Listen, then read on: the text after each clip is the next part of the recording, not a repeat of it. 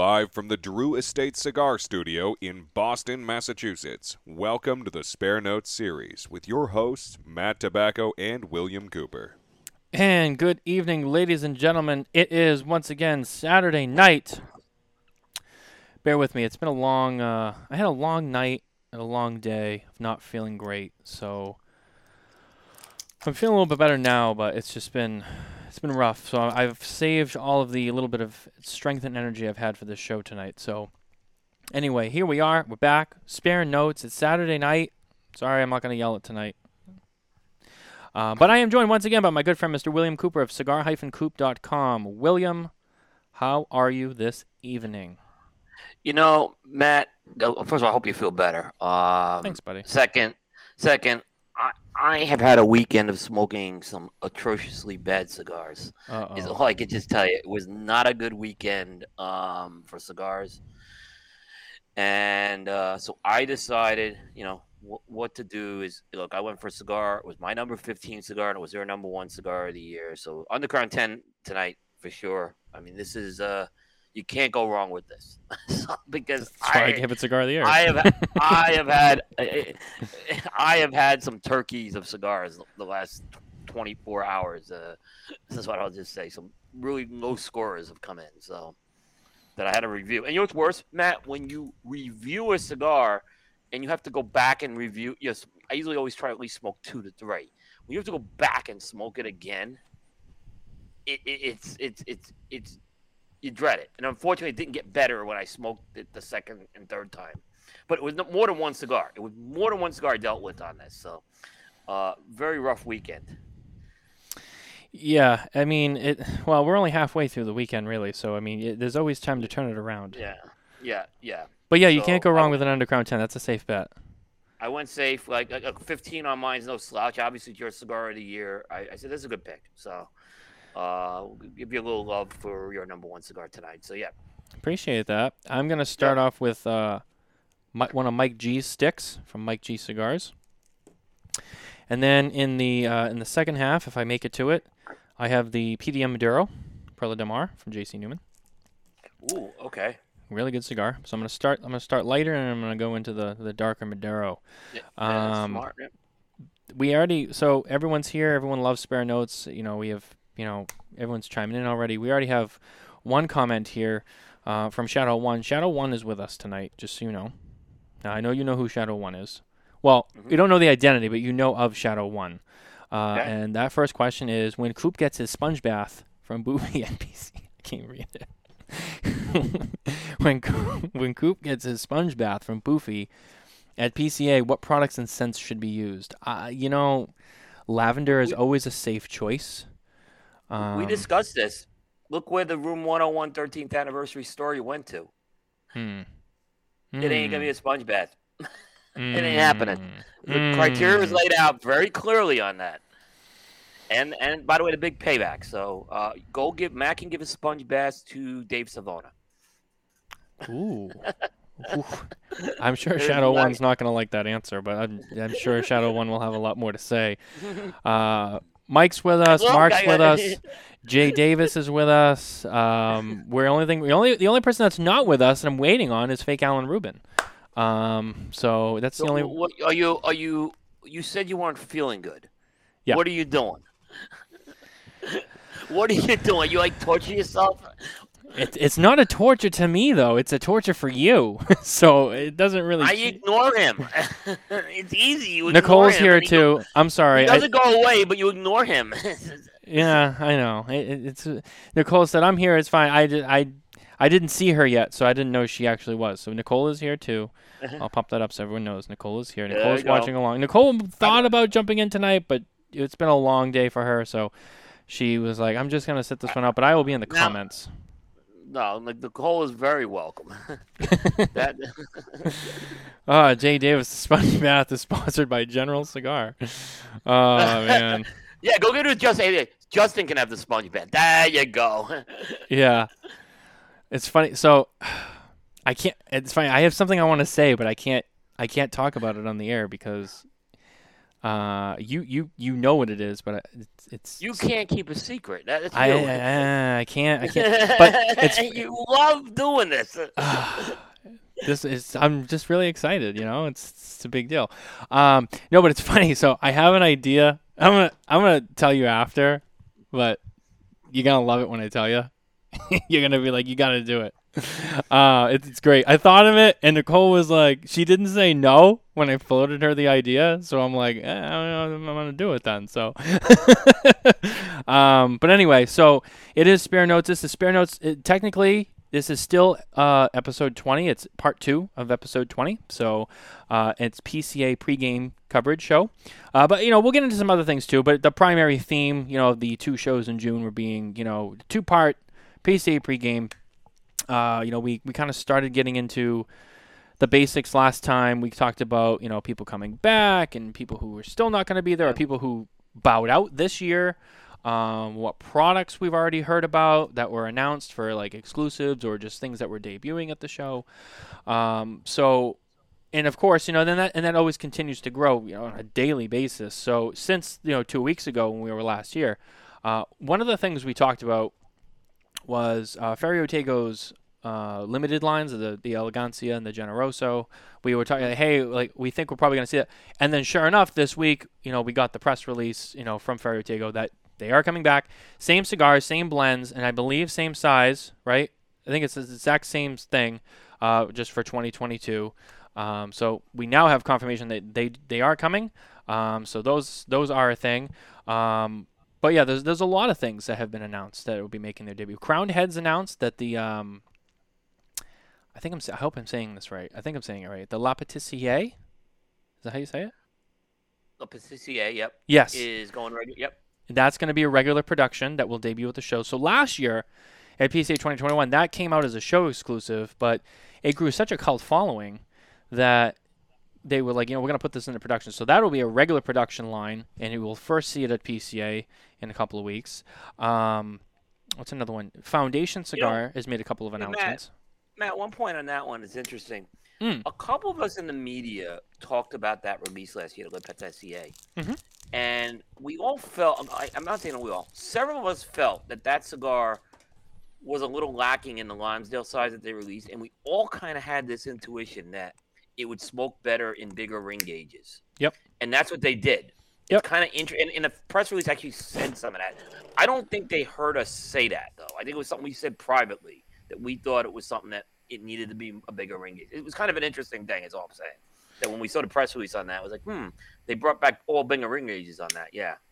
And this is a great example, and I'm just going to touch on this really lightly and quickly. This is a good example of why, we always talk about, sizes being, the pun of like the size matter. In cigars, size does matter because, when it comes to sizes, you're talking about, you'll talk about a particular cigar with a particular blend and makeup, right? But they're all going to use different amounts of tobaccos in different ratios because of that size. The length, the ring gauge, like a Lancero, being much thinner, there's a lot less tobaccos in it. And you have a 6x60, there's a lot more tobaccos in it. So it's the same, it's the same line, but they all are different. So that's why, some people I like the Robusto better, and then some people are like, well, I kind of like the Corona better. And this is why, you see something like this, and it's like, oh, it didn't really smoke that well. Then they changed the size. It's way better now. So, we haven't smoked it. So, but hopefully it will be. So, it's funny. I'm trying to back up here in the comments. Let me see here. Alan Rubin, like Beetlejuice from Jay Davis. According to Dojo, the PCA is dead and won't last, but he is rooting for us. I didn't hear that. I don't know the details of that. I didn't hear it either. Maybe it was on my show. No, I shouldn't say it. There was a little bit of it on our show, I think, when we had him on, maybe. So we're going to circle back to that. Let's circle back to that. I don't want to say I need to reinterpret it. I'm getting old. In my old age, I forget stuff. So yeah, we know. We know you're old. I'm sorry. I cut you off. You were going to be talking about Foundation, so... No, hold on. So we're very excited. There's a lot to go here. I was looking for this one comment. Jay Davis, Le Patissier is a good cigar, but has hundreds of construction issues. They need to fix them first. Well, hopefully with this new batch that's coming out, hopefully maybe they have. We'll have to see. Yeah. The Shadow One. Well, this person's comments are even more direct than mine. I think he's referring to the spam messages on the YouTube channel. I don't think everyone can see.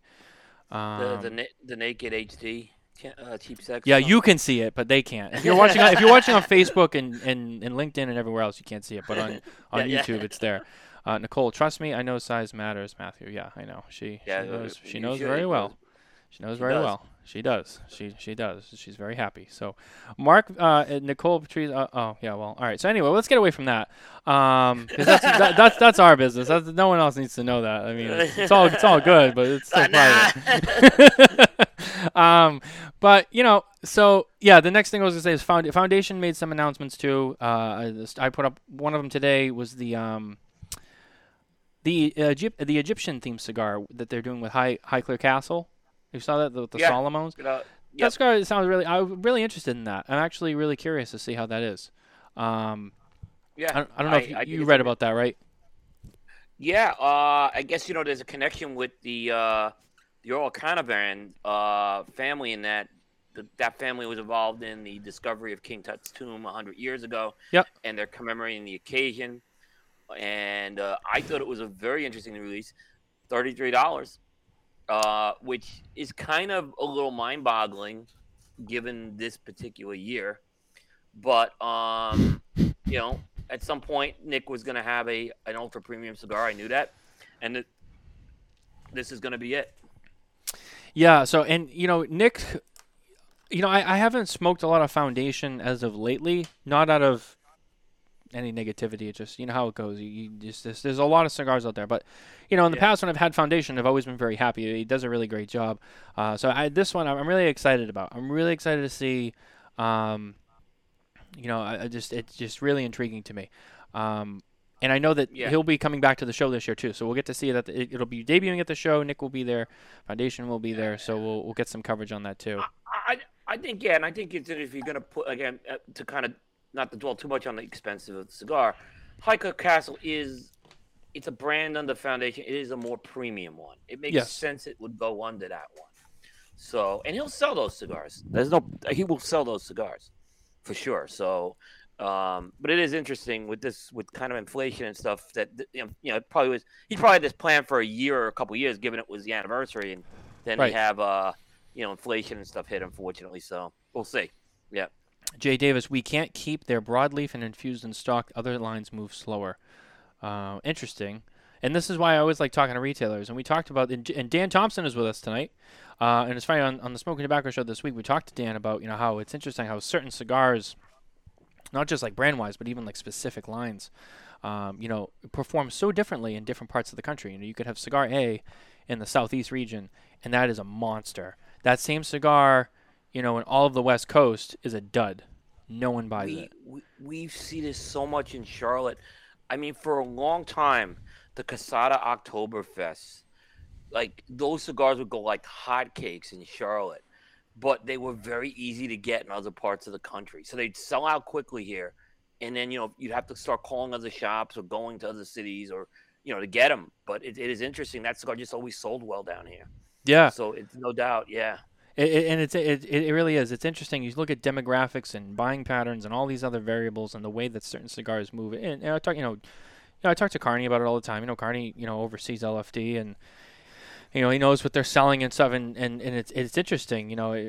What sells and what doesn't, and sometimes it changes too. Sometimes a cigar, will go to a certain market and maybe it's just the way it's represented or whatever. I don't know. But then all of a sudden it'll go from being a dud and then it'll transition into, or you know what happens a lot of times too. And I know this is true. Sometimes, let's say cigar A in that West Coast region not performing well. Then all of a sudden, let's introduce like a new size, or let's introduce it in like a Habano or a Maduro. Right. And then all of a sudden, now it's off the charts, and now all of a sudden it's discovered and everyone wants it, and it's funny how it changes like that. Very interesting. Yeah, if you want, it is. You're 100% right. We are live in Italy right now. We have fans in Italy watching with us right now. Ciao. Yeah. Ciao. Thank you for watching.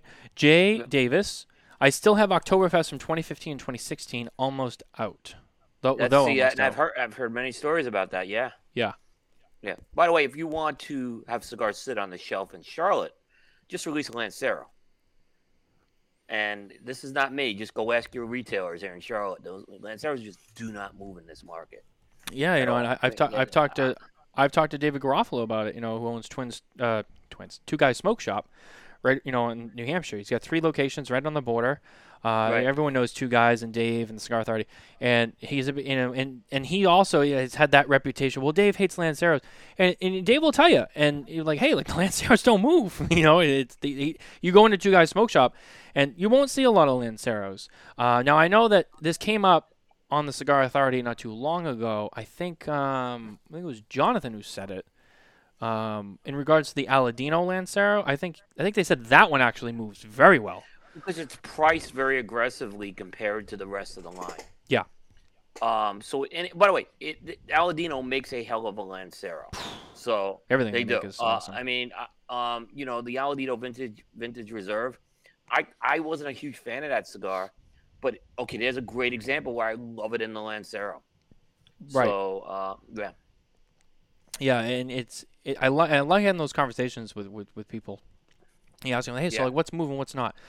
And then you ask about the Lanceros. And I talked to Nick Perdomo about it, and he's like, look, people ask me to make them all the time. He goes, but like you'll make them, and then no one buys them because they take 1 or 2 out of the box, and then that's it, and then they're done, and then the box sits there, and you wait for the next Lancero guy to come in. So, it's not a lot of Lanceros coming out at the show this year, if you notice. No, more Lonsdales, much more Lonsdales this year. I agree. So it just seems like Lonsdale is a hot size this year for whatever reason. I would say in the last 2 years it's been getting some steam. I'm seeing more of them, and the ones that were out, I'm hearing a lot of critical acclaim, from the other people in the media that we know. People hear about. Oh, I tried. Oh, the Lonsdale. Oh my God, I hear that whole phrasing. Oh, have you had the Lonsdale? Oh, the Lonsdale's the best. A lot. And then McAuliffe came out with their Magdalia Special Edition, which was not really a Lonsdale. It was more. Dan calls it a Landrace. But that's a 5x40. Yeah, that's more of a Landrace is the size. Yes, it's a 5x40. Yeah. But I think you're starting to see smaller cigars get more popular here. A couple of years ago, it was all about the 60 ring gauge and the fatter Toros and stuff. I think now the conversations I have and what I see. Smaller cigars are getting hot again, and it's interesting. It is interesting, but there's a few companies going for bigger cigars this year. So Alec Bradley, they have the Project 47 by 70s coming out. EP Carrillo is adding a new blend to the inch line this year. So I don't think it's quite dead. Asylum's going to have the Asylum 10, if I can ever get information on what that cigar is going to be. But so yeah, I think. But you're right. I think there is something with some smaller sizes, and I think it's coming down to it's a smart move because one is you guys in the Northeast have the winter months, so smaller cigars are a little more conducive if you're smoking outside. Right. But I think the other thing is the whole inflation thing that smaller cigars you can get something a little more affordable with that, and you just maybe smoking a little less time. Yeah. Jay brought up a good one, and this is a brand that we've been seeing get a lot more attention in the last couple of years. Jake Wyatt is releasing all of their limited Lanceros as regular production now. Which is true. But I think that's one of the only Lancero stories I've seen. Yeah, that was on Coop. They came out with those last year. Now they're just putting it as regular production. Yeah, I mean, but that Jake Wyatt's kind of a company that they do some of these artisan sizes and blends. I think it makes sense for them to do it given that model. I don't think people. I mean, I'll be surprised if retailers are clamoring with orders with that. To be honest with you, but I was down in the Carolinas back in October, and I went into Tinderbox Myrtle Beach, and they actually carried Jake Wyatt, and they even had shout out to Chris down there, and they had the I don't know what he calls them, but they're like the BBMF looking, the Solomons with the mop top. Yep. They had those, and I think multiple variations. So starting to see his stuff around too, which is nice. They've worked very closely with Tinderbox. I know educating their staff and stuff like that how to sell that line. Mm-hmm. I know Jaro was in town in Charlotte right after I had him on the show. He was in town with because they have Tinderbox has stores here in Charlotte. It's the same owner of the franchises, and they spent a lot of time with the staff. I know just because that's a Tinderbox is very much your Monte Cristo, Macanudo, it's your basics there. So them going in and kind of selling Jake Wyatt, it's different, but I know they very much support Jake Wyatt because they've supported the trade show, and they are retail. Jake Wyatt, the guys who own it, retailers to begin with too. So, I think there's a good synergy there. Yeah, I also really like the lithium line that they have too, which is really great. Good affordable price. It's a good everyday cigar, lithium. I call it's like an everyday cigar in my opinion. Mm-hmm. So I mean, I don't think it's as sophisticated as some of the gourmet collection stuff, but it is good. It is good. It is good, Yeah. and I know that he had some issues tweaking it in the beginning, and he had to make a couple of changes. But the last few that I had, like I had some when I was at TPE. I saw Gerard at TPE. 'Cause I know Gerard pretty well. And he it was like the first the pre-hour of the first day of TPE, and he was like, "Hey, you want a cigar?" I was like, "Yeah." And he gave me one of the new lithiums, and I remember smoking. I was like, "Fuck, this is good. This is good. I like this." Yeah, I think I smoked that. I smoked that thing down to the nub. It was great. Yeah, I know. Like we missed Jake Wyatt last year, booth wise. We hate when that happens. So I know this year we have a point that they're not getting missed this year. So because the whole team's pretty much high on them. Oh yeah, as a company. Yeah. So yeah, shout out to those guys. They're doing a great job. They really are. Good cigars, good people. Yeah. Is El Septimo coming to the show this year? Yeah, but they've been quiet, haven't they? They've been very quiet. But they are on the show. Yeah, normally you hear something. Yeah, that's why I'm like, I'm pretty sure they're going, but they've no noise. And it's funny because, Zaya's a very like loud post. Not what am I looking for? Real self-promoting and really getting the word. Really like, hey, we're coming. We got nothing from them. I don't think they should release anything at the show this year. I mean, I think they're a company that shouldn't release something. They really should just focus on penetrating the market this year. Mm-hmm. Maybe they'll have maybe bring like one LE cigar or something like that. But I wouldn't. I think they have enough core line stuff. I imagine to smoke some of the stuff down at Corona Cigar, who carries them. So, it's definitely worth a shot to give the company a shot. I think they have some decent blends in there. Oh, here we go. Here's Jay Davis is with us. As many of you who don't know, Jay is on the board at the PCA, so he is the knows the haps that's going on. Yes, El Septimo is coming, and yes, they have boxes. I actually got invited to a dinner from them. I never get dinner invites. Well, there you go. Well, this year, dinner invites and after hours sponsored cocktail receptions, they're like nothing this year. I mean, there's something coming on Coop tomorrow that's going to be talking about that.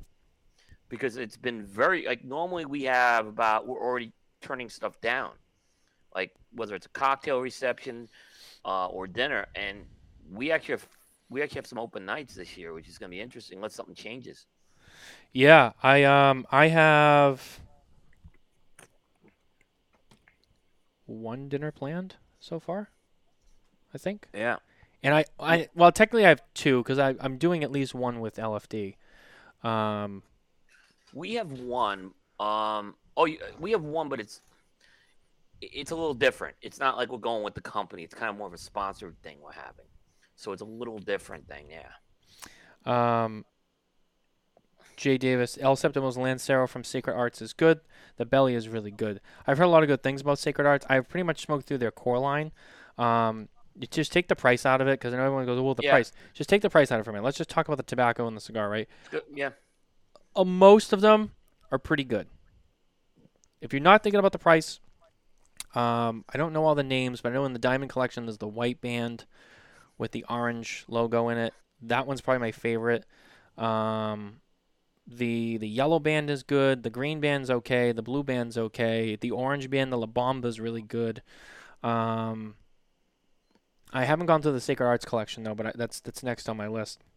And Nicole chimed in here, maybe cutting costs, which is true.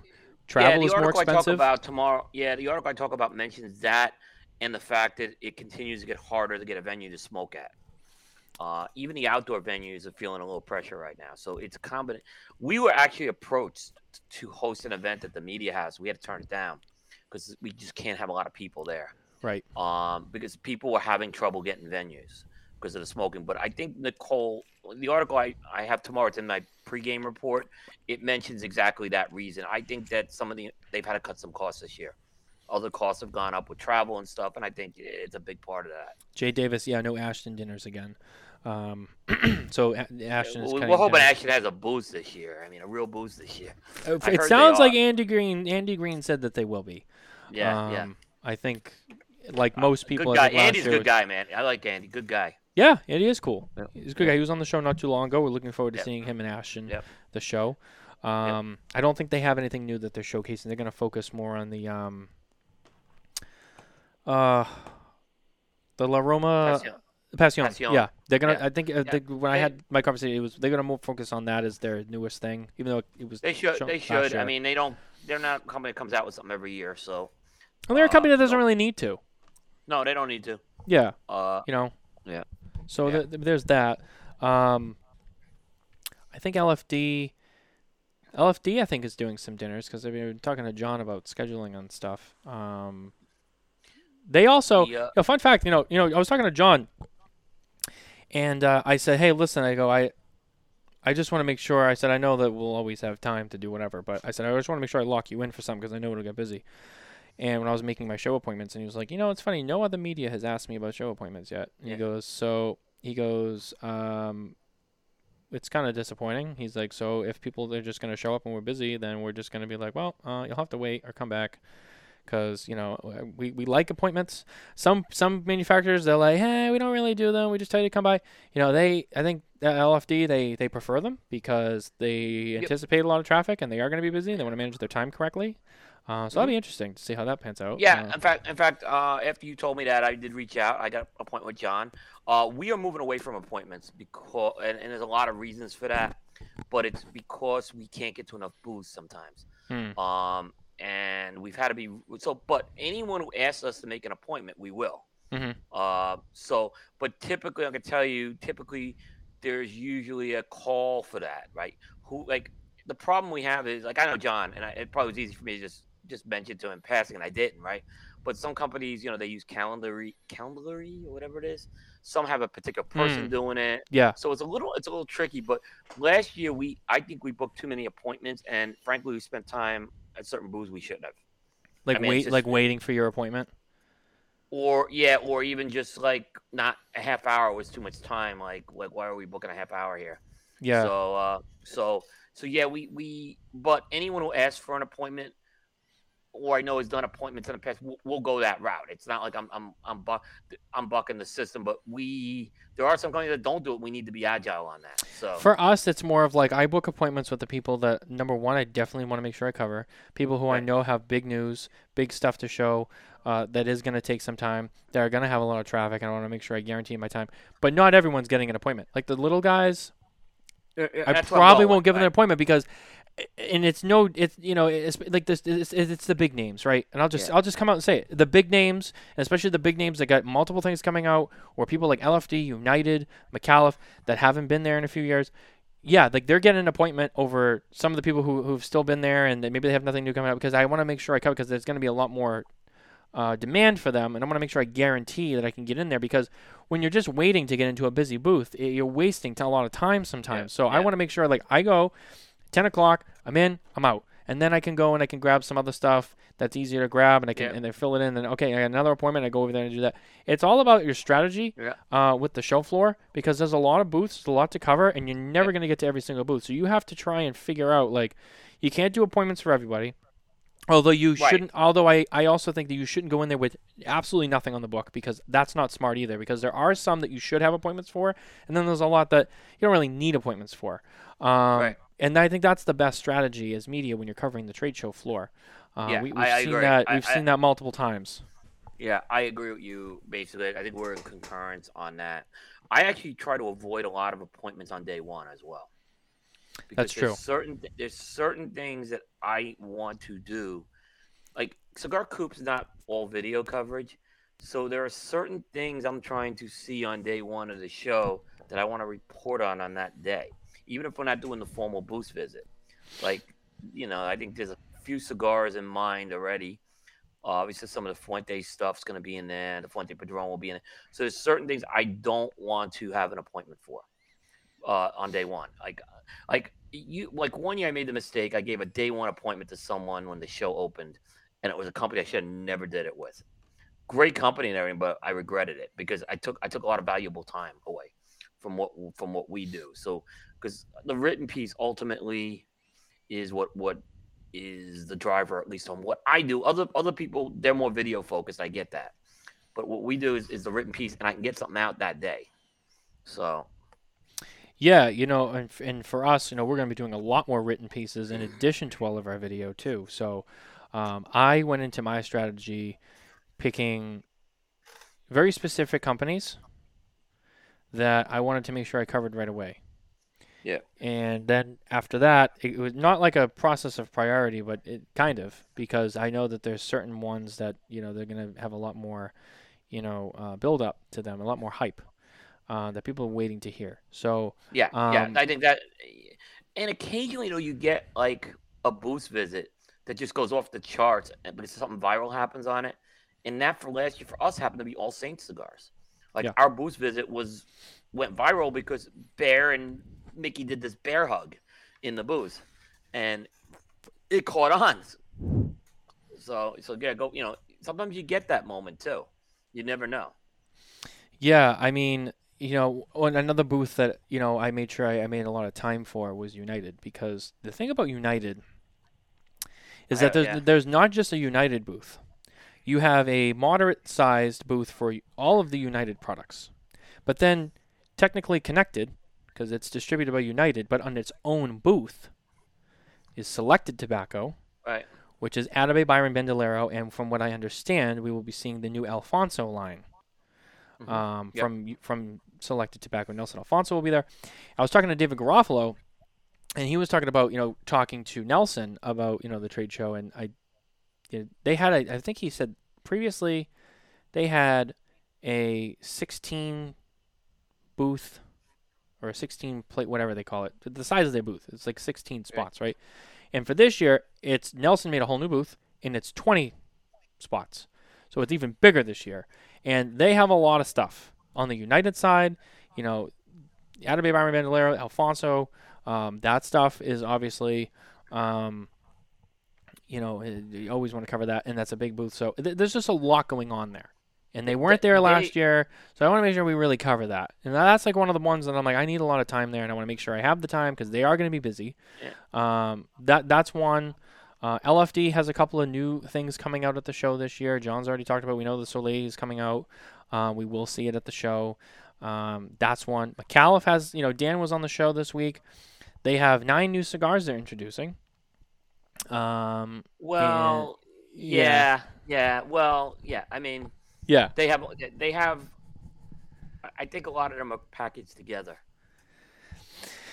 Yeah, I'm trying to create a hype here, and you're just like. Well, Andy spilled some beans. Andy was on our virtual trade expo and spilled some beans late that night, so we got a little more out of Andy as well, but not a lot more out of Andy. All right, but yeah, there was a little. I know that part, and then Andy bounced around, but he did announce the little A's going regular production. Yes. On our show, yes. So, yes, and yeah. Dan had teased very lightly that they have something. They have some sort of other surprise in their booth this year. Yeah. That they're not talking much about. So I think it's great that look, we had Andy on it. You had Dan on. Yeah. I got an impression from Andy, and I kind of heard a little bit with Dan.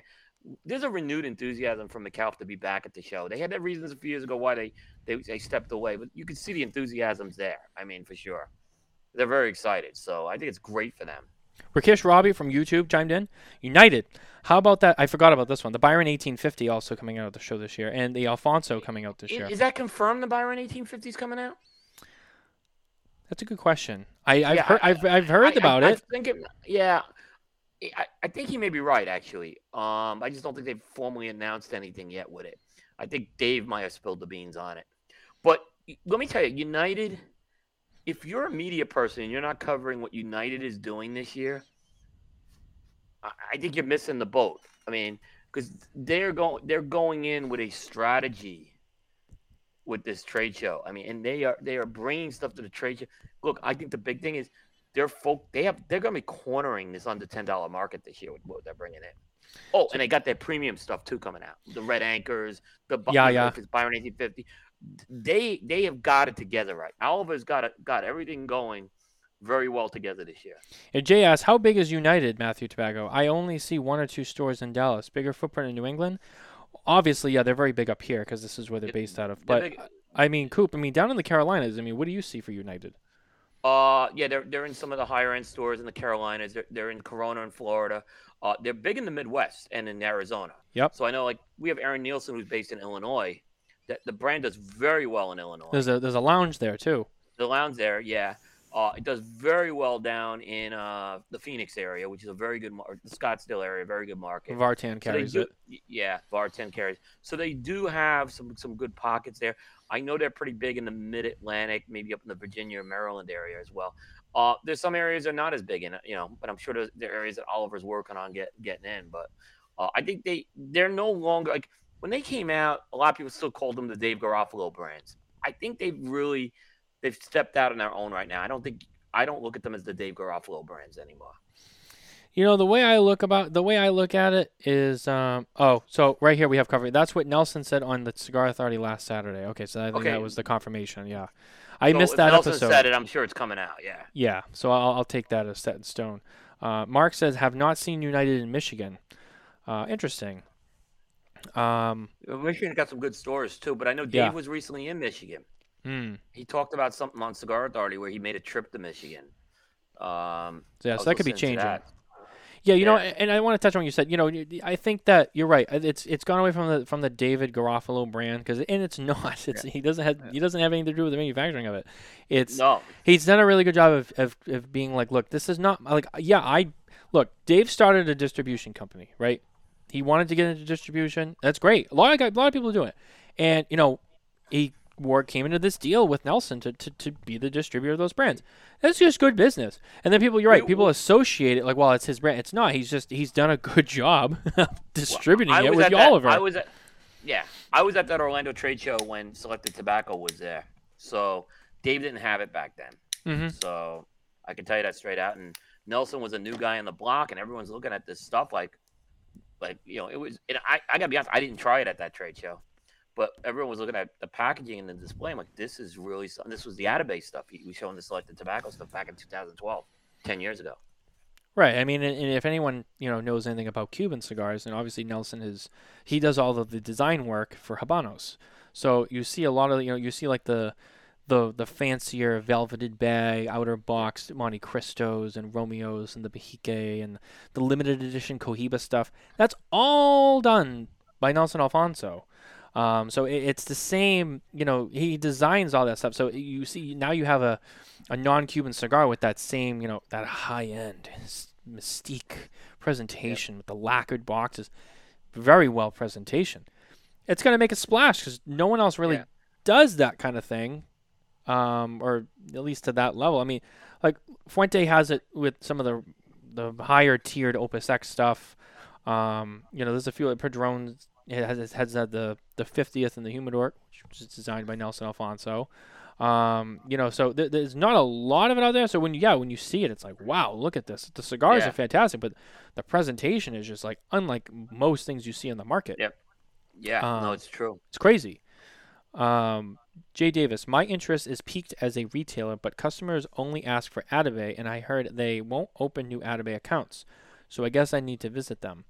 So I will say, when it comes to Atabay and Byron, it's not a very large production. So I think they are trying to keep it kind of tight because they only make, was it 200 boxes of each size or 300 boxes or something like that? I don't know what the quantities are, but they are more premium brands. I mean, I would put them, they're positioned more premium brands. They're not going to be, the packaging is very premium, so they're not going to be, mass producing this stuff. Ultra premium, I would say. It's ultra premium, yeah. Very ultra premium.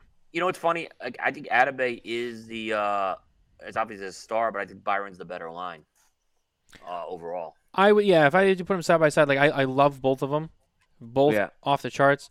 But I think for me, I think the I haven't had a, The I haven't, Byron I haven't had, profiles are I find them more myself. I like Atabey a lot, yeah, as it but is I've so had a couple. unique. But the Byron is, you're right. Yeah, There's a lot more going on there. I don't have a miss with any Byrons. There's a couple of database sizes that were a miss for me. That's what I'm just I've saying. heard that. Byron's just yeah. Byron's just like everything's hit with me with Byron. I will say, Yeah. you want to talk about Lanceros? Atabey Spiritus Lancero is perhaps one of my favorite cigars. I think that cigar does amazing in the Lancero size. Most people I talk to who've had Atabey and they've had that cigar agree, like, yeah, that's a good Lancero. They've done a phenomenal job with it. Dan Thompson. Sorry, hold on. I'm reading these. I'm on single producer duty, and I don't have Nicole with me. You're going to love Mark Van. Sorry. One cigar, 4x46, 8 different cigars, and a 5x40 Lons Drace Vitola, like the Migdalia SE. Yeah, he's referring to the stuff that they're going to be showcasing at PCA. I would love to see Atabey and Bandolero. I think he's talking about Michigan. Mike wants to know, Coop, how's your cigar? Oh, fantastic! Thank goodness I'm having a great cigar, because I had a couple of duds this weekend, which people will be reading about this week on Cigar Coop. So Yeah, I'm sure we will. Did you yeah. leave the ribbon on? Some people like to V-cut and leave the ribbon in there, like a No, little I thong. did not leave the. I did not leave the thong. I did not leave the thong on. Coop's going thongless, Yeah, no visible panty lines. as far as that goes. Rakesh Rabi Nelson also said he has future plans for additional unique Byron lines. That I believe. From conversations I've had with people, I interpret it like Nelson has probably 6 other blends ready to roll, because he's always working on stuff. I think there's a Nelson line coming out down the road as well. Mhm. Not just an Alfonso, but a Nelson line. I've heard that. I remember seeing some catalog with some of this stuff in there. And yeah, I think you're right. I think there were a couple more Byron lines that were coming out. So yeah, I'm sure he's got stuff planned for the next 5 years.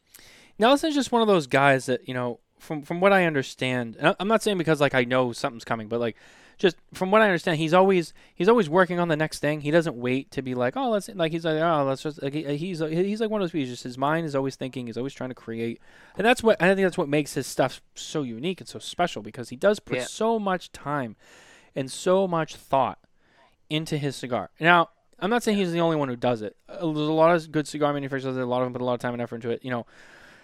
Another one that comes to mind, you talk about Steve Saka. Steve has had the reputation of he's just always working on blend. He'll go through so many test blends when he comes out with a cigar, and he'll go through hundreds of test blends. He's just always focused on it.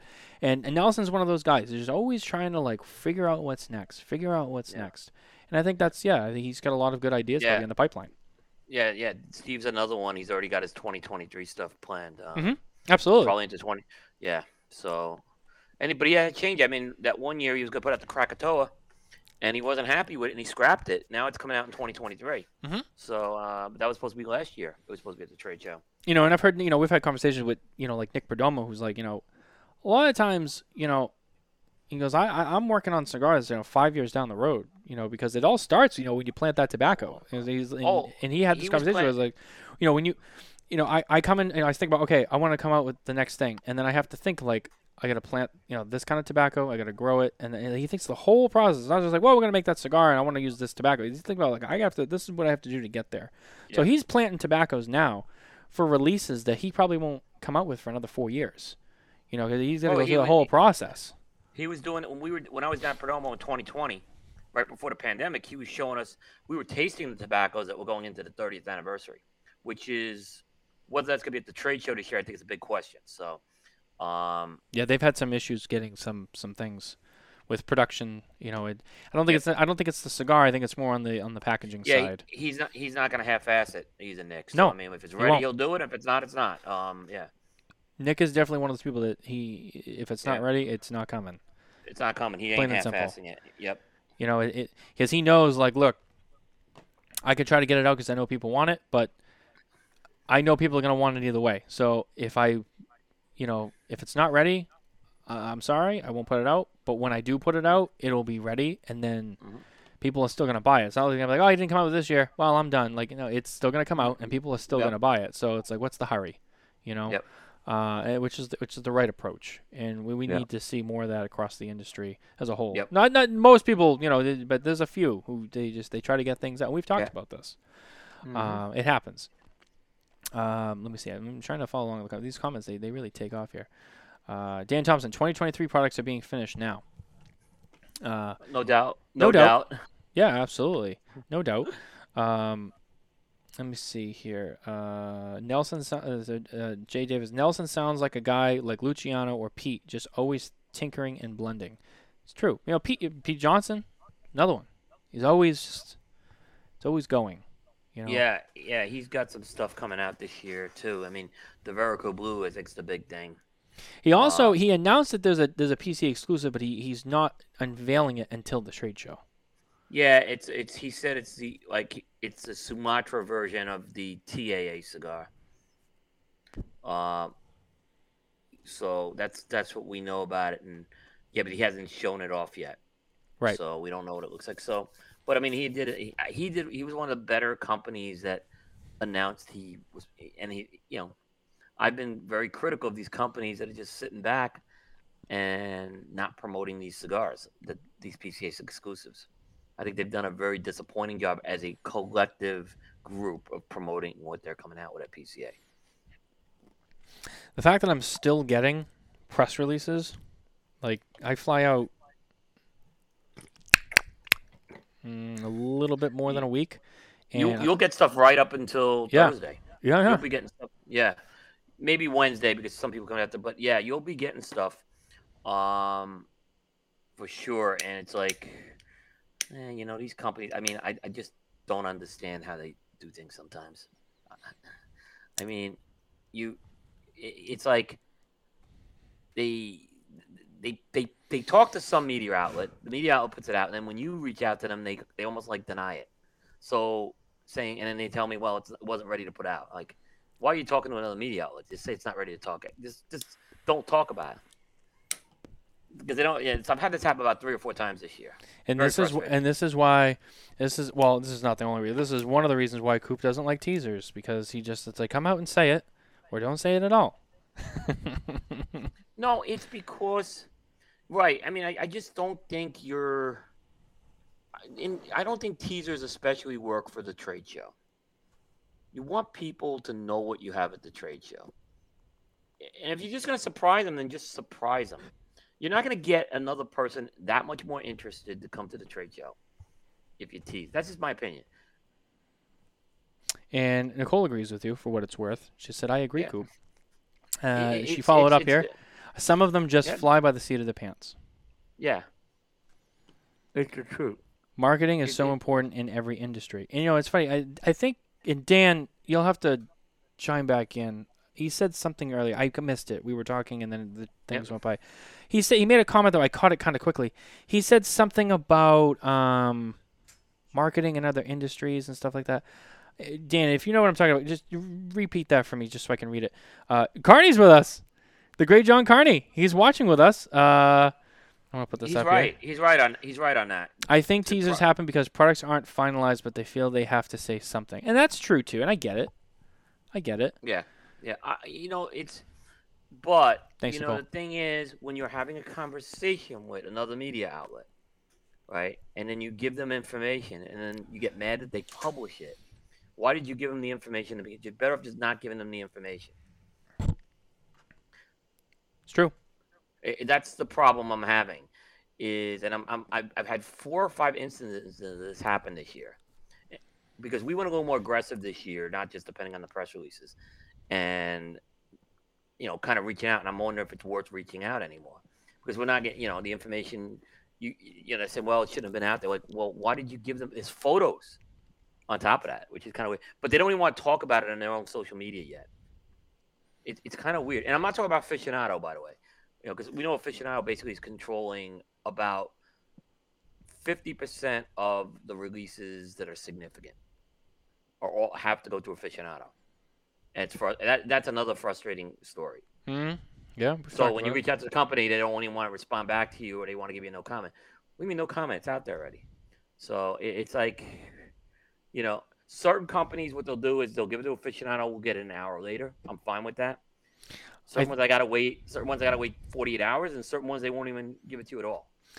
Carney said, "Good point, Coop." And then I think Jay Davis said, "Save me a dinner seat. I'll be stalking with the show." And then I think something happened, and Carney responded under Smoking Tobacco because then Smoking Tobacco commented, "Jay Davis, I'll have my security team looking for you." John, I think you're commenting under the Smoking Tobacco page. Okay, so let me. Right, and here's what happens though. Like, there's so many companies who are working with us, right? In good faith, and I'm not talking about, they give an exclusive aficionado. That doesn't bother me because they work with us in good faith, right? Look, I know I can tell you about 5 companies that work with aficionado, but they still work with me in very good faith. Those are the ones that you know are great. But then there's the companies that what I call they only want to. I talked about this the other night on the show. They only want to deal with you 4 days a year, and that's the trade show. And you don't hear from them when you reach out to them the other 361 days. They're like radio silent, and then they want you to come to their booth, right? Well, there's companies that are working with us in good faith the other 361 days of the year. So how do I turn my back on those companies to come see you now? Also, because now you want someone at your booth and you want media coverage. That's a tough thing to do. It's just we have over 100 companies we're dealing with right now. Absolutely. I just want to make one quick comment.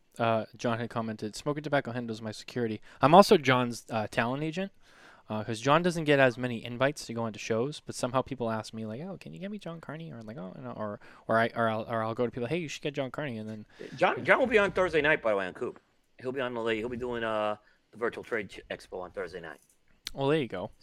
So, well, Thursday night we also have on the Smoking Tobacco show. Right before that, we have the media roundtable for the pregame show, which you will be there, Bear will be there, Matt and Garrett from How About That Cigar will be there. I think that's it. I can't remember. I think that's it. But yeah, so we'll all be together Thursday night, and so we'll have our roundtable, and then you I got double duty that night. I know. And then tune into. And then I have Saka coming on at midnight, right, on the virtual thing. So wow, I'm gonna be up, and then you don't understand. So Saka comes on. He's gonna be on for a while, and then we do what's called an after show with Saka, where the cameras are off, and we talk to Steve for another hour and a half. Oh yeah. So it's going to be a crazy night next Thursday. I will be going to sleep very early Wednesday night. I can tell you that. Well, I was going to say, the elderly, you stay up late. You're going to have to take a nap. You're going to have to take a mid-afternoon siesta. It's Matt. I actually do that normally for prime time, just so you know, because it does go late. So yeah. I know. You've told me, hey, I was taking a nap, and I was like, all right. Yeah. I'm just poking fun of you, Coop. Come on. Yeah. I do it out of love. It's all love. It's all good. It's all good. By the way, I want to bring up something. Cigar Coop presents What do you say? Cigar Coop presents Jonathan Carney, courtesy of Matt Tobacco of Smoking Tobacco. That's true. That's 100% true. By the way, when we get to Vegas, so I have a couple of little things planned. One of the things I wanted to do. Again. Here he goes again. He's gonna spill beans. No. No. I have a couple of things planned that, this is all stuff I've said before. I have some stuff planned that we're gonna do with John or whatever. But one of the things, and I don't even care on this one. I want to say it because if I say it on the show, then it has to happen, right? So one of the things is, I've been very critical of one of your favorite burger establishments that happens to be popular on the West Coast. Okay, I'm okay with that. Right? So, I want to go to In-N-Out with you while we're in town. We are gonna work that out. We're gonna go, and I'm gonna go through In-N-Out again with you. We're gonna go together, okay? And you're gonna order. You're gonna order for both of us. I'm gonna say, all right, I'm just gonna step back. You order the food, and I'm gonna sit down with you, and I'm gonna do an In-N-Out burger review with you at In-N-Out, and I will give it a fair second try because I've gotten so much flack from the burger community over you don't like In-N-Out, and it's like I wasn't impressed. But to be fair, I haven't had it in a long time. Do not order the monster. We're not going to order the monster style. That's what kills, I think, In-N-Out burger. Do not order the monster style stuff, please. So you and I are going to go to In-N-Out. Yeah. There's a reason why it's hidden on the menu. Yeah. Animal style. So they said monster animal style. There's a reason why certain things are hidden on the menu because they're not good. Okay. I'll take care of you. It's not like the Starbucks secret menu where there's actually some hidden gems on there. You just have to know how to order it. No, it's hidden because we can do it, but we don't want you to do it. Yeah. John Well, Carney, you know, little yeah. things. Yeah, I don't want to say too much, John. I gotta. Listen, Don't I beat me actually, up on the teaser. Just leave it alone. I gotta do it the right way. I know. Look, uh, when you go out to eat with John Carney, let him order. yeah. You don't have to worry. You don't have to worry. Is what I'm just telling Facts. This is facts. you. Yeah. Let him order. Okay. Yeah, let him You order. will He never knows be what he's doing. disappointed. You don't have to. Yeah, you'll never be disappointed. The other person I'll say that about, and he won't be at PCA, is Rafael Nadal. Let Rafael Nadal order. Trust me, you won't be disappointed. The funny thing is, when you go to eat with John at a restaurant, and they bring you the menus, just take yours and just be like, I don't need this. Just give it right back to her. Give it. Yeah, just give it to John. He'll take care of it. Just be like, Yeah. we only need one, and then he'll hold on to it, and then she'll come back and he'll go, we're gonna do the carpaccio, we're gonna do the escargot, we're gonna do we're gonna do the mushroom, whatever. We're gonna do this. That's what we're gonna start with. And there'll be enough food. You won't have Right? to worry. There'll be enough food. Yeah. Yeah, that's just the appetizers. And then he'll go, Yeah. we're gonna get a New York strip, medium rare. We're gonna get the fillet. We're gonna get the wagyu. Let's get the truffled French fries with extra garlic. And fuck it, let's do the roasted asparagus. And that'll be your dinner. And then dessert will come around, and he'll be like, this place has the best whatever. And then you'll get 3 things for dessert. Oh, by the way, we'll take 2 bottles of this red from wherever. And Yeah. you're like, I don't know what's about to happen, but it's gonna be good. That's just how he rolls. You know what John's motto is when you go to eat? John's motto is, you either go big or you go home. Like, either you go big or don't even go to the restaurant. Look, yeah, it's. We were very fortunate to go to dinner with him in 2019, Bear and I, and believe me, we were not we went to MB Steak.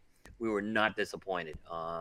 So very kind to him, and we had a great night that night. We smoked some good cigars afterwards, and it was just great overall. So yeah, you won't be disappointed. So now I mentioned In-N-Out, and there's a lot of hubbub over Animal Style. Even Nicole's like, hey, I love Animal Style. Jay Davis, what? William Cooper, Animal Style rocks. But again, I'm not it's not my thing. Nicole If you got to throw gunky sauce on it to make your burger good, yeah, no. So, But Nicole, I'm not against someone who wants Animal Style. If they enjoy Animal Style, they should have it. yeah. The guy to eat with in Vegas is Michael Frey. He knows all the great spots.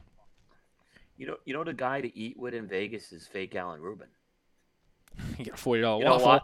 what? No, well, no, because he's been mistaken for the real Alan Rubin, and they take really good care of the real Alan Rubin in certain steakhouses out there. That happened, I know, at TPE. It's not bad. Like, hey, do you know Alan Rubin is here? Oh my God, no way! And then Yeah, and then they're like, that's not Alan Rubin. Yeah, it says, but that's not him. right. No, but it's true. It's true about that. I know that happened at TPA this year. So. Oh yeah. Fake it. Yeah. Yeah. You know, whatever works. Nicole Patrice, Dan Thompson. I almost made it on the show tonight, but I bailed at the last minute. This is true. Sorry. Now I'm baking cinnamon bun blondie bars. Yeah. She takes care of it. That's a very good woman. I was just gonna say she's making you cinnamon blondie bars while you're doing the Spare Notes show. Yeah. Hey, listen, my wife, man, she gave me lobster. I was very depressed on Father's Day, and she came through big with the lobster tails and stuff. So I mean, I can't complain. So yeah, she came through big time for me, and they were amazing lobster tails. Oh yeah, absolutely. Yeah. Anything with lobster. I didn't even have them, but I know it's good. Lobster's good. I mean, I live in New England. I mean, that's our bread and butter. I mean, come on. Oh, absolutely. Yeah. I mean, lobster here is I know it's a little more of a premium thing in the Carolinas, but when we get it, it's good. Yeah. I was gonna say before, I went to one time when I was with dinner with John. We actually went out with Abe, and when we were down in Florida together, and Abe was like, "Yeah, let's go to dinner." And we all went to this Italian place down in Del Rey, and Abe did a lot of the ordering, whatever. We all ordered our own like entrees, but then Abe ordered a bunch of other stuff. But then John was like, "Yeah, we're gonna get this," and he did all the wine. And I think by the end of the night, John, I shit you not, John ordered. I don't think it was 5, but it was definitely at least 4 bottles of wine. There was a lot of us there, to be fair, but 4 bottles of wine. But he also got like the best wines on the menu. When the bill came, he's like, Abe, let me pay for the wine. The wine alone was like $500 or whatever it was. I went for pho once. Pho with Abe and his family. They took me out. Very nice. And all I know is this was like a really great pho place. There were a lot of options. And all I know is I followed the lead of one of Abe's kids. Like, they knew exactly what to order. I'm like, what is this? I'm like, okay, if she's ordering that, if his daughter's ordering that, I'm just getting the same thing. That's what I said. It's like she knew exactly what she wanted in this pho. It was amazing. So yeah, it was. I had a good time with that. How did we get on to talking about food? We were talking about food for like 15 minutes. Well, Carney. Carney, he shows up. He shows up, and it's just all about food. It's not bad, though. Yeah, look, I got to give a great shout-out to LFD again. They've been one of the companies that have supported us from day one. John, Lito, everyone at that company. And it's so great to have them back at the trade show this year. I think we all agree there was something missing without them at the trade show last year. So it's really great to have them back. So I'm excited. I'm going to see if I can do this live on the air here. I'm going to add a text box. Hold on. How do I do this? I'm trying to do this. Careful. Oh, it's right here. Okay, ready? This is my and I might leave it up for a little while, but this is the official. You know how when people get married, they have like a hashtag, like for their wedding. I don't know if you know that. Like on social media. Maybe you don't know. But like younger people. My daughter didn't have it, but it was right before hashtags became big when she got married. So there's like this is a thing that couples do. Like they have a hashtag for the wedding, right? And then all their wedding stuff is that hashtag. So we've created a hashtag at Smoking Tobacco for LFD. More specifically John, but it does cover Lito and everyone as well. And this is the PCA 2022 official Jonathan Carney LFD hashtag brought to you by Smoking Tobacco. I'm taking credit because I'm the only one that's really pushing it. Okay, here it is. The only one who knows it. Hold on. Whoop. I'm going to do it in all caps because it's sexy. Oh, I know what it is. Actually, I do know what it is. Daddy's back. Right here. But he's a daddy now. Yeah, it's not even just that, though. It's just Daddy is back. Okay? That is the official hashtag for John Carney and La Flor Dominicana, PCA 2022. LFD returns, hashtag Daddy's back. Right there. That's it. Yep. That's it right there. Good. Yep. Daddy's back. He's going to come back to that show. He's making a statement. That's all I have to say about LFD. Daddy's back. All right, let's see. Alan Rubin's here. He showed up just like Beetlejuice. What's up, Alan? I love when Alan's here. Don't get me wrong. This is great. Did someone say my name? Absolutely. Yeah, we were talking about how we want to go to dinner with you in Vegas because everyone thinks you're the real Alan Rubin. Jay Davis, when I got married, people didn't have cars. Yeah, well, that's because Jay is an antique. So when Jose Blanco got married, they didn't have wheels. I mean, so it's true. They just had to walk everywhere. Back in the olden times, back in the prehistoric era. They rode dinosaurs when Jose Blanco got married. Even when Numbnuts 1 and Numbnuts 2 are not around, he still gets it. I love Jose. Though. He can take it. He can take it. Oh yeah, he could take it. They beat up on him. If you watch the show with Scott Pierce, go watch it. They beat up on him pretty bad on I caught part of it.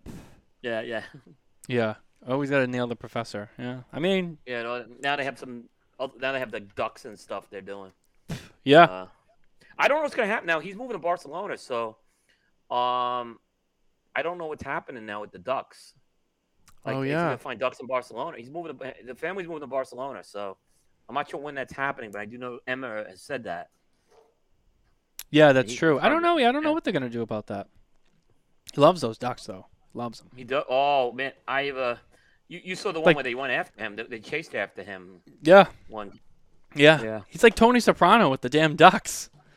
Dude, yeah. Oh, it's true. My dad was the same way. My dad was the same way with the duck. He loved the ducks. My dad. I'm just gonna start calling him Tony Soprano.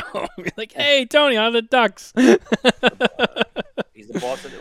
Is he the boss? Nah, I mean it's tough. He's more like I think he's more like Silvio, in his role now. But Consigliere. Silvio he had a lot of power, Jose. Yeah, he's the consigliere. He is. He is the consigliere to the Fuente Empire. Yeah, That's what he is. He is the, Yep. I don't know, shouldn't do it. Yeah. Exactly. I got one more comment from Alan Rubin here, and then I'm gonna switch it up a little bit. Instead of free dinner, how about I just give you some samples? Coop only goes for the free samples. This is We got to true. go to Cigar Company, Alan, to do that. I mean, unless you're gonna get me out of your personal humidor. Jose Blanco is capo regime. He isn't consigliere, as Jay Davis confirmed. Okay, all right, well, that's fair. Alan Rubin fixes his yeah, he spelled it coupe like a car. C-O-U-P. That's good. I might use that for something. I got some good ideas now from that. Thank you, Alan. I appreciate that. I might use that to tease coupe later on. So another thing that came out in the news this week that's not really PCA related. We'll take a break from the PCA talk. They will be at PCA, though. And I wanted to bring this up. I want to get your thoughts on this, Coop. Is the Sisters of the Leaf movement. Have you seen this? You heard about this? I have. And Nicole was going to be on tonight. She was going to get into a little bit more. But they announced that they're partnering up with Light 'em Up Go. It's Reinhardt's platform that he has set up. And it's going to integrate that into to bring the. If you don't know what Light 'em Up Go is, it's this app program that Reinhardt has created that it helps you find lounges and stuff around the world and whatever. It's also going to help you find these official lounges that are certified or whatever for the Sisters of the Leaf movement. That for women and stuff, and women looking for lounges and whatever. There's going to be a certificate that you can hang on the wall, like the Opus X. You go into the store and you see this store is certified to sell Opus X, and it's got the store name. Yeah. It's going to be kind of like that. Kind of thing. Like, this is the Sisters of the Leaf certified lounge for women to come. We haven't really talked about a lot about that, and I was just curious to get your thoughts on that. Well, I think it's a good thing that certainly you want to have female-friendly establishments. So I'm all for that. I think it's we've seen, particularly in the Charlotte area, the last 5 years, the female smokers have really emerged in Charlotte, and there is. I hate even calling them female smokers. I'd put them alongside any smoke. They're people, I believe. It's great to see more of them are female. So I think that's really, really good with that. So where I was a little thrown with this, okay, is they're missing some pretty big Sisters of the Leaf in this movement that I'd like to see them. So I'll throw out some names. Liana Fuente, Cynthia Fuente, Janine Perdomo, Amanda McAuliffe, Laurel Tilley. I mean, those are some names, that, and I just in the materials, I didn't see anything related to those companies or those people. And, I'd say let's say those companies that have done a lot for female smokers, all those companies. So something was missing from that. I'll say maybe they're in the infancy and they're growing, so I'll give them a shot on that. But, I have to understand a little more about what the certification process is. It's great that they're putting it on Reinhardt's app, but when they launched, no one talked about they didn't launch they didn't put out a press release what the certification process is or anything like that. So I Nicole, kind of like to understand a little more of that. Nicole has chimed in, and she said they are a part of it, including Janine Perdomo, Cynthia Fuente. Okay, so that's good. It wasn't clear from the materials that I saw, but maybe, like I said, she probably done a little more on this than I have. She has, and that's why I wanted her to be on here. And she knows she actually was talking to them, and they want her to be on there, as one of the women. I think she had to submit some information or whatever, and they're going to highlight Nicole. That's great, and she should be, absolutely. Yeah, so she does know a lot more about this than I do. Lisette Perez Carrillo. Mark said she's on there. So there are some very powerful, Sisters of the Leaf. But the companies that were listed, what were the companies that were listed in there? Like Herman Solomon was one. They have Romy, Jennifer Nicole. Drunk Chicken. I think Drunk Chicken's female owned. I see that. That's a good pick. So I mean, there were some companies. It just seemed like they were promoting more of those other companies than. I would, that's where I just saw it. Just seemed like something was lacking with that. Nicole said she feels as though their message isn't fully clear. And that's what I'm saying. I think the intent is great. Yeah, let's do that. Let's. But I'm more about people of the Leaf. That's what I'm really more about. I'm more about people to leave. Um, and I don't know. I haven't really seen Reinhardt's application catch on in the U.S. Is the other thing I'll say. I haven't. Yeah. I haven't. So I'm going to be very transparent on that. It was a it was a little tough to use, I thought, right? But that's something that could be fixed, right? But I just haven't seen that app yet catch on, yet. Jay Davis made a comment earlier. He was going to plead the fifth, so I don't know what he had to say, but apparently he doesn't want to. So, but we'll just maybe I don't know. Maybe I can. Oh, here we go. The application doesn't work, and when I emailed, they didn't respond. Mark said Raquel Casada is coming on strong. Nicole. Well, absolutely. There's a lot of great names that you go through this list on. Nicole says, but they just launched, and their initial press release wasn't really covered. They have multiple, quote, advisory boards. Dan Thompson, I don't know all the details, but as any new organization, I'm hoping they will keep learning and growing. Yeah, I think that's what I'm saying. I'm not against it. I thought it was a little odd that they chose to go to market with Light 'em Up and not kind of go to market with what their mission statement was. And that was a little, it was chicken before the egg here, I think it was. Mm-hmm. Certainly, like I said, it certainly is. I'm looking forward to learning more about. I think this is a very good thing to have to promote Sisters of the Leaf, and ultimately, I like to bring them up the people of the Leaf is what I really like to do with this. Yeah, absolutely. I know what you mean by that. Yeah. I wanted to, we mentioned Reinhardt in the Light 'em Up Go app. Another thing, and I am going to be a little critical here, and I know that a lot of people are, like you and Jay, and maybe, probably Alan and maybe Dan and some of the other folks. The cigar rights of the world. I know he was involved with that too. That's another thing that it came out. We heard about it, and it's a great concept, but we haven't really heard much about it. No, we haven't. The only thing I'll say is they haven't taken anyone's money either. So yeah, it's true. So that's so.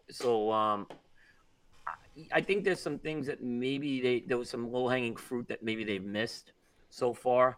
That I would have liked them to really tackle New Zealand and Mexico, which are two serious.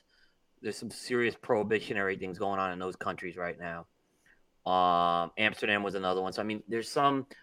So I don't know. Again, that's all volunteer effort. And it's tough to get a grassroots. Look, it is very hard to get something like that off the ground. Just ask Cigar Rights of America, which I know we've been critical of, but they're still very important here. And it takes a long time to do that, is what I'm going to say. So, yeah. Skip says, what? Matthew is going out on a limb. Stand back. Well, these are things we've talked about. It's come up on the show before. It's not anything new. Reinhardt's a great guy, by the way. I think we both agree he's awesome. Yeah, I love him. He's a great dude. We spent a lot of time together in Vegas last year at PCA. We did the show from Casa Fuente last year. Yeah. Is he going this year? Do you know if he's going? Ooh, that's a good question. I think he is. I hope he is, yeah. I hope he these is. are good things we can talk, because these are good discussions we can have with him certainly out there on that. It's a lot of work though to get cigar. I knew when they announced Cigar Rights of the World, it was going to be a very ambitious project they were doing. And I think that's the other thing too. You're right. Don't know without money, so you got to keep that in mind. Yeah. Yeah, that's the other thing too. As much as we do say that, the other thing that is worth mentioning is, look, it is a lot of work, and they don't have a lot of money to do it, right now. So yeah, it's a lot, and all the people involved are doing so many other things as well. So I can understand how it's probably a very slow moving project, and we're also at a state in the industry where, the pandemic, things kind of got slow in certain aspects, so people had a little bit more time to work on some of these things. But now that we've kind of come out of it, like, things are really busy again because people are there's a lot more moving parts again. So I think it could be one of those things that they haven't just really been able to get the ball really rolling maybe as fast as they thought. I think maybe going into it they thought they were going to be able to get going on it quicker, and then just things started happening, and like we kind of have to maybe not shelve it, but just we can't give it 100% focus right now. So I don't think it's going away. I just think that it's a lot to get rolling, and they just haven't done it yet. And I think that's probably why.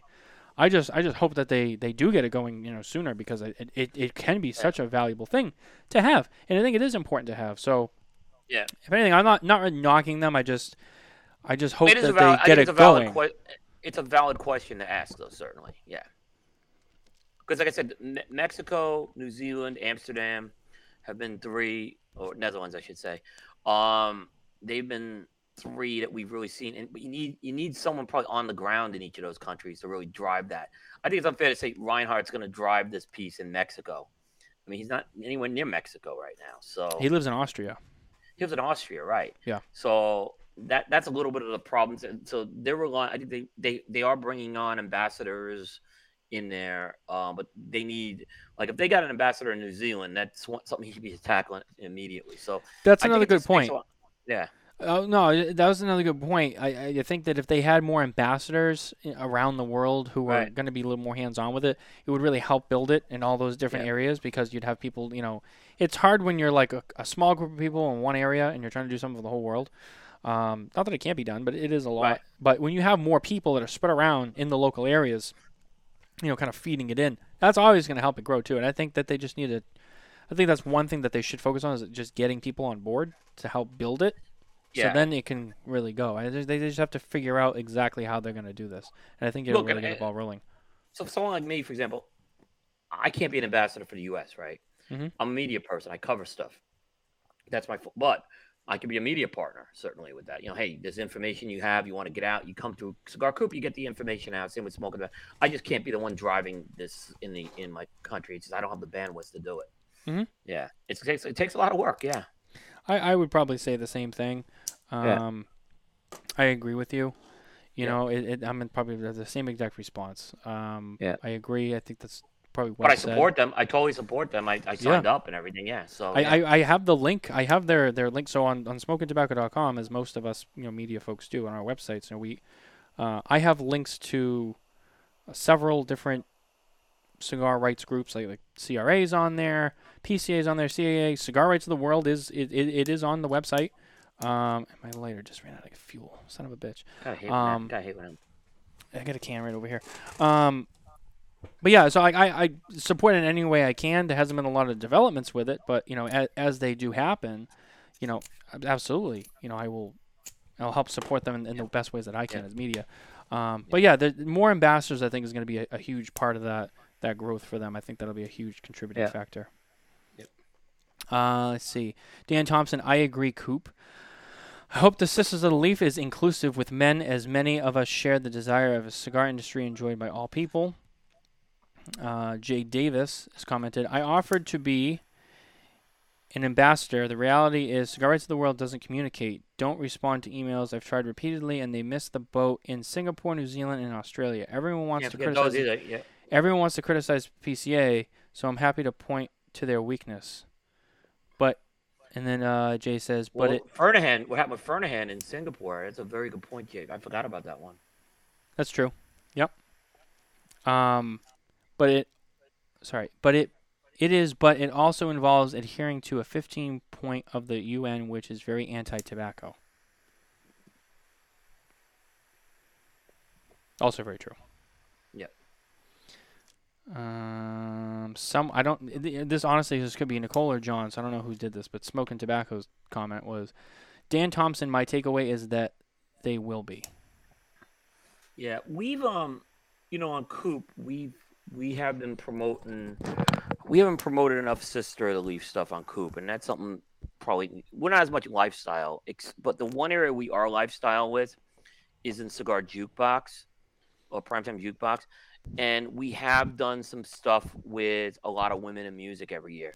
But the plan is that Dave and I talked about for 2023 is we are gonna include some Sister of Leaf stuff with what we do for women in music every March. So that is a plan we have that we're gonna execute. We actually talked about that before this press release came out. That we've done a good job promoting females in music, but let's try to bring in now a little more of the cigar piece with that. And we recognized we needed to do that because that's the one area where we do lifestyle that it would make some sense to cover it there. Yeah, I mean, I think I try to cover lifestyle stuff because I just it's certain things, not every little thing, but there's certain things that I just feel even if it's not industry, it still should be supported. Obviously at Smoking Tobacco we have a Sister of the Leaf who's very active in the community, so I mean, You have one of the uh, best. You have one of the best ever in the cigar media. so I mean, we Yep, obviously ever. that's one that we're gonna hit home with. So we definitely Yeah, cover that stuff, but yeah. it is important regardless. I mean, and that's why you know Yeah. we cover that stuff, and it is important Yeah, because as much as the industry is a huge focus and its main part, yeah, the industry is reliant on the yeah, lifestyle outside. So it's kind of a little bit you have to kind of cover a little bit of both. yeah. Well, exactly. Yeah, exactly. And we're just trying to find a good spot where we can do it and promote some visibility. And we do have a thing we do. Um, I know same thing. Like we're gonna try to incorporate some of the stuff for Women in History Month and every year in March. So we're gonna be doing a little more of that. And I think jukebox will be the kind of the landing point to do that with. It makes a lot of sense. So I think that's our plan. We just haven't done a good job with that piece. We focused too much on the music piece the last couple of years. So we're gonna work on that. Yeah, that's something we have some plans for that. Yeah, that's a good idea. And I think Yep, that I yep, think as time goes on, I think you'll see more of yeah, more yeah. of the lifestyle stuff being covered. It's always I love changing. you know what I love? I love when women are on cigar shows, but not so much talking about what it's like to be a woman in the industry, but just talking about the industry because there's a lot of great like I hear Nicole on shows and she could talk industry with anybody. I Yeah. mean, it's just like she could talk with some of the best. So I mean, that's what I love to see. I think we always could say, "Hey, what's it like being a woman?" And that's not. I'm not saying that's not important, but I love to see that other side of it. I'm saying, "Well, wait, people to leave. It's the whole people to leave concept." Yeah, it's funny. So we had last week, the episode before Dan on the Smoking Tobacco show, we had somebody on the show who actually has never been on any of the shows before, and I got a lot of good feedback for having her on. That was Erin Holland of the PCA. As She did much a as good job, very good job. She did a very good job. oh yeah, and as much as I love Glenn and Josh and Scott and everyone else, they've all been on the show multiple times. Um, but I felt it was important because Erin does play not just because she's a female, but like she does play a huge role at PCA. I mean, She's done a great job. Really has yeah, under very difficult circumstances. Um, and no, I think she's really. I mean, and I was really impressed with her on the show as well because she brought exactly what her core competencies were, which was a lot about the trade show. But she surprised. I don't say she's surprised, but she did do a lot of industry stuff that she was very good with. When you were talking some of the stuff. So I think she did a very good job. yeah, and her one of her primary jobs at PCA is membership. So she oversees a lot of the applications, Yeah, letting people in, having to yeah. say no to people, and doing all that. And then when you get to the trade show, I mean, she wears a lot of hats. She's getting people checked in, and she's also overseeing all the media, which she's doing a great job with. Really trying to integrate more media into PCA. I have some stuff we're gonna talk a lot about that before the show's over. Yes, because she's done a great. There's a lot of things that progress has been made in that, and that's a lot of it. I'm gonna give her credit for You on this or the trade show? on the whole media and the trade show. I think there's some big things that have happened. No, I mean, you want to talk about it here, or you want to talk about it at the trade show? You said No, I before want to talk about here tonight. Yeah, okay. You can Yeah. feel free to get into it now if you'd want to. I mean, we're here. Okay. Okay. Perfect. This year there is a for the first time ever. Okay. Now I've been covering this trade show since 2010, and for the first time ever, the PCA/IPCPR RTDA for the first time has recognized the media outlets that will be covering the trade show, and those media outlets were listed on a page with their logos. And you know what? We were all media of the leaf. I'm right next to Cigar Aficionado. You're right next to Cigar Journal. I'm just saying we're all. There was no lines drawn as far as that went. Mm-hmm. And I think that is a test. That's the first time that's. I mean, believe me, I know there's a whole controversy with the influencers. I'm going to put that aside for now. If people in the media don't think that's a big deal, then I don't know. Then there's no hope. That is a big deal that we are being recognized by the PCA as an outlet that will be covering the show. We're on their webpage. I mean, for years we have not been. I'm going to be talking about this tomorrow in my article as well. We were the damn bloggers 10 years ago, looking for free samples. That's what everyone thought we were. And I think a lot of media over the years the bad apples have been shedded out. There's been a lot of great media coverage, and to see us on that page, I was like, I had a real smile on my face, and I think that was Aaron's brainchild. I mean, from listening to the show, I was listening to the show, and I just, it really made me smile, and I was very happy. I'll share a story here, okay? And I've shared this on the air. There's a famous video that happened about, I want to say, 10 years ago. And you remember Cigar Dave? Yeah. Okay. So listen, I'll say this. Cigar Dave and I have, I'm okay with Cigar Dave, okay? We've actually had a little fun at the past trade shows. But there was a video where every year, he'd walk around the trade show floor, okay? Now, what's the rule we're always told about as media at the trade show? Don't interrupt business, right? Mm-hmm. He walks into the Gurkha booth with the cameras and barges in on a meeting that the Gurkha people are having with a very large customer and just interrupts the meeting. And a lot of us saw that video and we were pissed that was allowed to happen, right? I went to the previous regime of the IPCPR, which there's none of those people left right now. And I said to him, he's interrupting business. What if I did that? I'd be thrown out of the trade show. And I was told, he's Cigar Dave. You're not. That was the answer I got. And at the point, I said, we are the ugly redheaded stepchild as far as online media, because he was allowed to do something. And if I did that same thing, I would have been if you did that same thing, Matt, back then, you would have been thrown out of the trade show. So to see us all on the same page there was a big deal to me. And like I said, it was something good. But yeah, that happened. It's been talked a lot about over the years. Like, this is way before your time, but I'm just telling you, that's what the answer I got back was. I've heard the stories. Yeah. And I brought it up with Aaron. I made a comment about it to Aaron. I was like, it's before my time, but I've heard the stories of how media was treated, and even she was like, it's kind of before my time too. She's like, I don't really know. Well, it was. And look, if we did that now, we shouldn't do that now. By the way, that doesn't give us the right to go do that now. I do believe there's times media is disrespected by other people at the trade show, like retailers who interrupt your interview for selfies with who you're interviewing with. They still do that. Mm-hmm. Somehow that's okay. But most of the manufacturers have gotten a lot better with that too. They understand now the effort being put in, but back that's always happened. But that's okay. But if I go interrupt business, I should be thrown out of the trade show. So Alex, I'll make it right. Alex Lancaster, I get more info from you guys than any print sources. Well, we really appreciate that. Thank you. We try. Yeah, thank you. Yeah.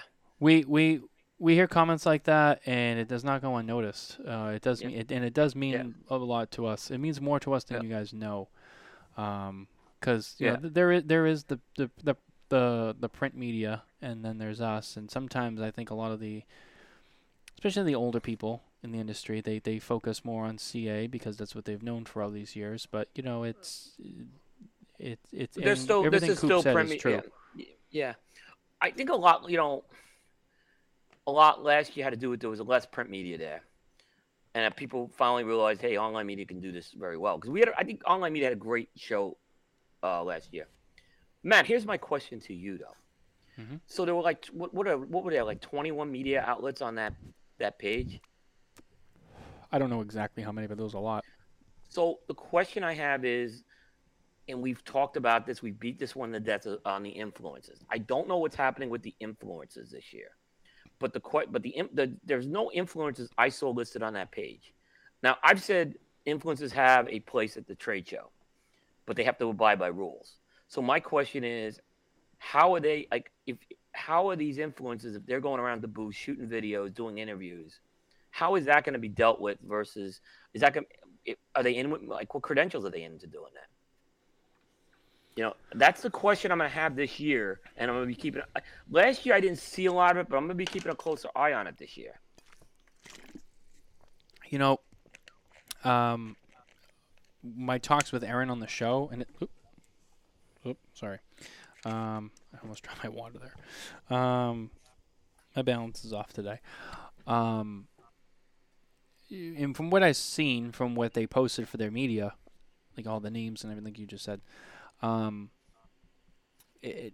it's a good question. I mean, it seems to me like I didn't see any influencers on there.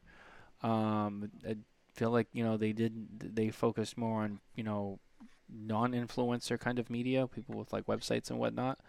So I don't They know were all. exactly. I mean, there was no one on there that I sort of didn't belong on there this year. There were a couple I might not have heard of, but when I did a little digging, I could say they belong there. So I went and looked at that closely.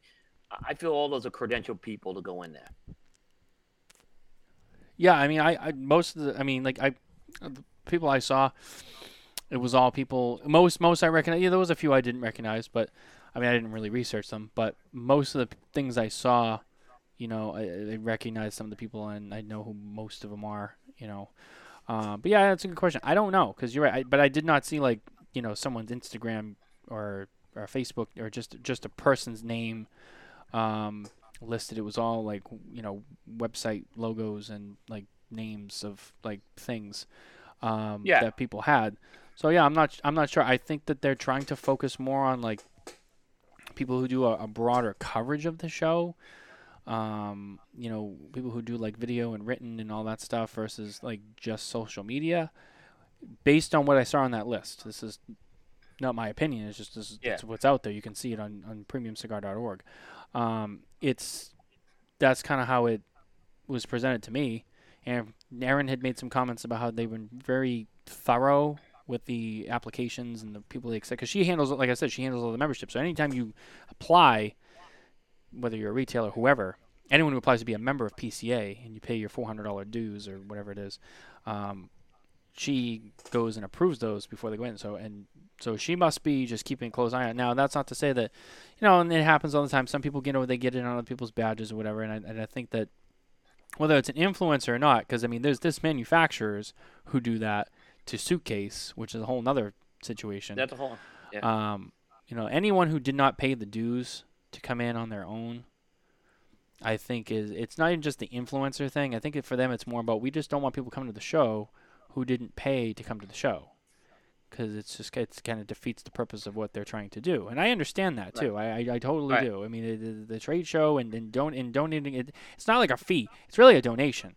You have to pay it, but it's more of a donation than a fee. Sorry. And so I think they're focusing on that. So I think if they felt that someone wasn't doing whatever, they didn't meet the criteria for whatever they want to do, I don't know. I think a big part of it was I'm pretty sure Aaron said something. They wanted to see that they had their own website and they had content on there. And she said something about they saw some people who applied and they had a website, but they hadn't updated their website in like 2 years. So it was like, well, I mean, what are you going to be doing then? You don't have, your website's out of date. So I think that some of those people got declined. So it's not even just like influencers. There's some like other like more, I don't want to say traditional, but like more similar to people like us who have websites. If they're not updating their website, even those people, they didn't get accepted in. But there are some people that don't have websites that are influencers, and I get that. Yeah, and that's true too.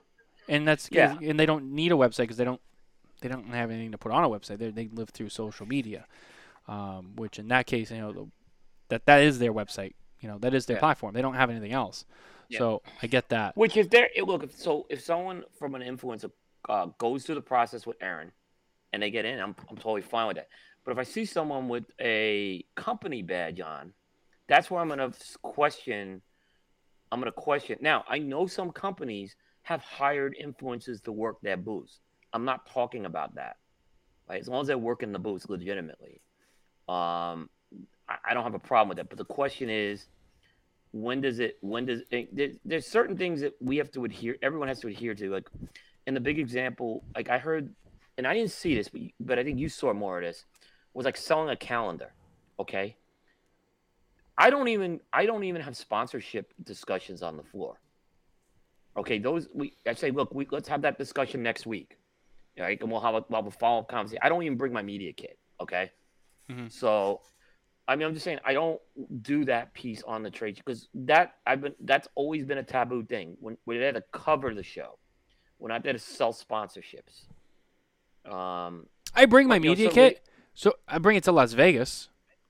That's fine. That's fine. So it's on me.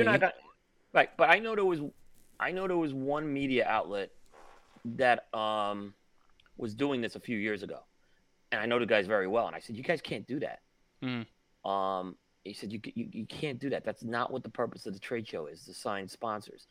And then, a couple of cases, I used to have the discussions outside the trade show floor. I don't even do that anymore. Like, so I stopped doing that years ago where, like, someone wanted to have a conversation. I'd leave the trade show floor. We'd go out to the casino and have that. I don't even do that anymore. And that's mostly because it takes too much time. Yeah. So I get that. I'd rather, if you're serious about it, it can wait a week. Mm-hmm. Is what I'm saying. Yeah. I bring all my materials with me because there is outside the trade show floor time. And there are people who have been interested, and I'm like, yeah, well, all right, here you go. I'll show and that's fine, but you're not like leading. Hey, come on here and sign up with me. Like, it's the thing. You're not there to sell calendars. That's my point. You're not. No one should be there to sell a calendar. Mm-hmm. You want to sell your calendar, you could do it next week. You could exchange business cards or whatever, and do it next week. That's not what the trade show is designed to do. No, and I get that too. That's true.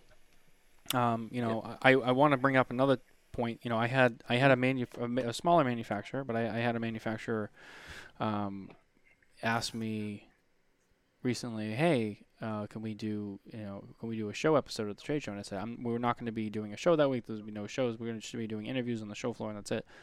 I said, we'll come by your booth. What booth are you at? And it was like, well, I'm not exhibiting. And I was like, well, look, when I come to the trade show, my focus is going to be on people who are exhibiting, because I mean that's I have to. I mean, it's just if you're not exhibiting, like well, you puts me in you can't get to every booth is the problem. It puts me in a tight spot because it's like, well, okay, I have to still kill myself to get to the people who are there with a booth, so I can't really take that time away to go shoot something with you off the side, and you don't even have anything there, or it's just and look, it's nothing personal. It's just I have to manage my time appropriately. It costs money to go there. I have to go there for what I spent the money to go there for, and that's to cover the people who are at the show with booths and things to show. So, and I said, look, if there's time, maybe, but I mean, I probably won't, because and I had someone else, we're trying to put this thing together, and, I would love you guys to cover it. And I'm like, it's fine. That's totally okay. When is it? Oh, we don't really know yet. And I'm like, look, if it's between the hours of 10 and 6, Saturday, Sunday, Monday, no go. I will not be taking time off the show floor during the prime hours to go cover something. And it's not because I don't care. It's because between 10 and 6, Saturday, Sunday, Monday, I'm on the show floor, period. I won't be anywhere else. With the exception of Monday at the press conference, which I think is at 11. But that's a PCA thing, and that's just when they're doing it, and I have to be there. But other than that, I will not be off of the show floor. Yeah. I'm the same way. In fact, I'm not doing it at all because our time is just so valuable, even after the trade show these days. And even at night, like if we're at the media house or at the Circle Bar, there's a relationship thing we're doing. I mean, if you want to show up at the media house or the Circle Bar, that I'm not going to not invite you, but I'm not going to do anything that's requiring my team to expend effort. And I write a booth report up on everything I do, and I wrap everything into the booth report, the videos, the product reports. So, and that takes time. Like Ben, who's the videographer on our team, he's got the toughest job. He does all the editing and stuff after this. And this guy last year was doing stuff on his vacation for me. So, I got to be sensitive to Ben on that. Nicole does all of our video uploading, editing. She puts everything together. Nicole was doing double duty. I saw her last year going outside and everything. I remember. The Smoke and Tobacco team will be expanding by TPE. We're almost solid on that. So by TPE, there'll be at least 3 of us. Yeah, we may add a 5th person next year. Because we may need a 5th person, but we have to figure out how that's gonna work still. But it would probably just be for the trade show purposes. It wouldn't be a full-time team member. Mm-hmm. And and I got to make sure that that's okay with the PCA and stuff like that to do that. Oh I yeah, don't know how they absolutely. would feel about me bringing in someone but I know Half Wheel's done it. Like they've brought in someone to like do their editing on the trade show floor because they have a little booth and they do that. So I'm assuming it's okay. I'll probably if I do that I'd bless it. Yeah, for me, the third person that we will be bringing in is going to be a full-time Smoke and Tobacco member. That person is also going to be starting reviews for us. They will be doing trade show coverage with us. They are going to be, and then they're going to grow into some other roles too. So, yeah, I mean, it's needed because especially especially the trade show. Just take the trade show alone. I mean, everything else is a lot of work, but the trade show alone is so much for two people. And there's me and Nicole.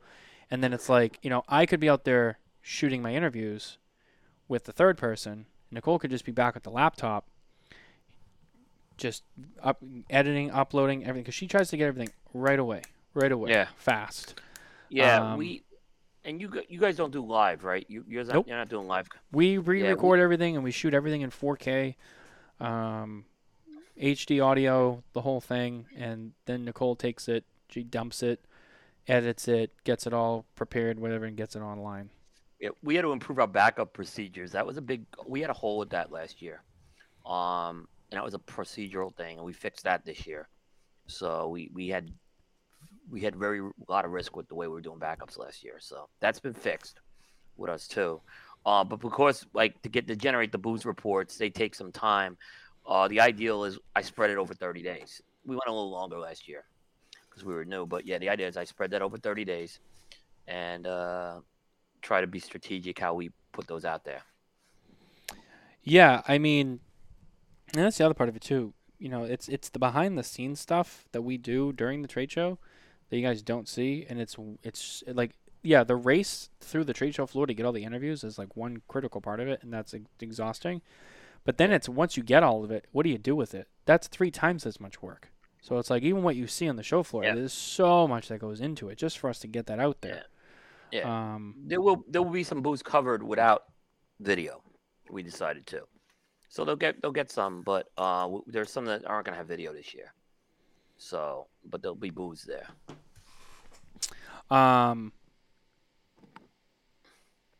Sorry, I'm just checking something here.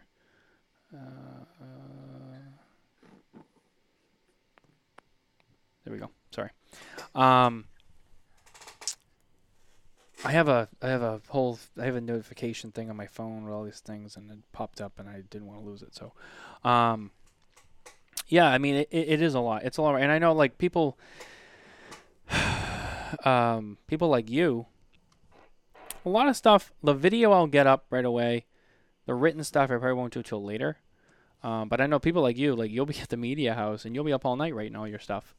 Yeah, this year's gonna be a little different. I'm only doing the daily recap write-ups and very strategic product posts. Okay. That will be it. Just because otherwise I'll be dead. Yeah, I'll just be dead if I do that. Question is, does Bear lose his voice by the end of the trade show again? We have taken procedures on that this year. And Bear was told if he loses his voice, we will put someone else in there. We're not gonna get him sick either. But we have some throat drops and stuff for him, and we're gonna be prepared with all that this year. Like honey, prior to the honey's good too. Honey's good. Lots Bear of tea. worked his ass. Yeah. Sorry. See, Bear is really good at. I prefer doing a broadcast like we're doing. Either in a studio or on site, like in a sit down, a little longer format. But Bear's got a good gift for the roving reporter. He's really good at it, and he likes doing it. And it's a good core competency where we use his core competency that way. There's a couple where we've had like when we were at the soccer booths, we had the whole team in there for a little bit. Aaron Nielsen got in there as well as Ben. So we did a little bit of that as well from time to time. So, but for the most part, Bear is going to be the quarterback in the roving reporter. Mm-hmm. He's the best at doing that. I just don't like doing that at the trade show. And the other thing is the problem is what I have. I'm kind of writing these booth reports up, so there's a lot of things I have to kind of get detail on that doesn't necessarily come out in an interview. And sometimes I'm talking to a rep or someone like that. Well, the personality is doing the interview with Ben and Bear. So, or Aaron's kind of getting a specific photo shot for me. Hey, Aaron, I need a photo shot of this. This circular angle, this band needs to be. So there's little things I need to do with that. That if I'm sitting there driving the interview, it's too difficult because that piece doesn't work. And we discovered that last year going with the 4-man team that very quickly that's how it had to be. So this year we feel much more organized this year because we've done this now once. Yeah. It's like anything you do. You do it once, you do it twice, you get it down, and then it just kind of goes from there. I know that I think Matt and Garrett, they were doing it live the last couple of trade shows, and I think they announced that they're also going to pre-record now this year. And it's hard. We knew about that going into it, and I said, I don't even want to do the live because I don't want to risk losing my feed, and I don't want it to be – so I'd rather just record. I'm not in that much of a hurry. Like, I'd rather just record it and deal with it later. Yeah. And I know guys were doing it, and then that's fine. Everyone's got to do their own. I was like, I'd rather just record it. And then deal with it after. Plus, then I can add stuff in and whatever, and I have my title cards, and now I have a voiceover introduction that covers my sponsorship on the trade show coverage. We have the same thing. We're doing all that this year too. Yeah, so that has to be that also has to be edited in there as well. And we have 2 sponsors this year, so it's we have to kind of incorporate all that stuff in as well. So there's no doubt about that. But the thing is also what I'm doing is eyes and ears when I write that daily recap at night, which is usually at 2 in the morning. And I just give, hey, this is what I saw on the trade show floor this day. And, I look and try to capture, hey, and a lot will be this year on the returning companies. And of course, day 4, that was a whole relevant thing. That ended up being that was easy. The relevant photo made it easy to cover that. Yeah. And that's the other, it's just, I think back to, we got a lot done with the 2 people last year. But yeah, I got looking forward to having that third person with us, hopefully by TPE. It's going to be great because it can be 2 of us shooting, Nicole just computer, and it makes a difference. And especially now, I'm going to be doing more write-up stuff. Maybe if I don't have her doing that, I can have her being like over here taking notes, whatever, while I'm shooting video, like you were saying you do with Bear. Yep. It makes the whole thing just such an easier process.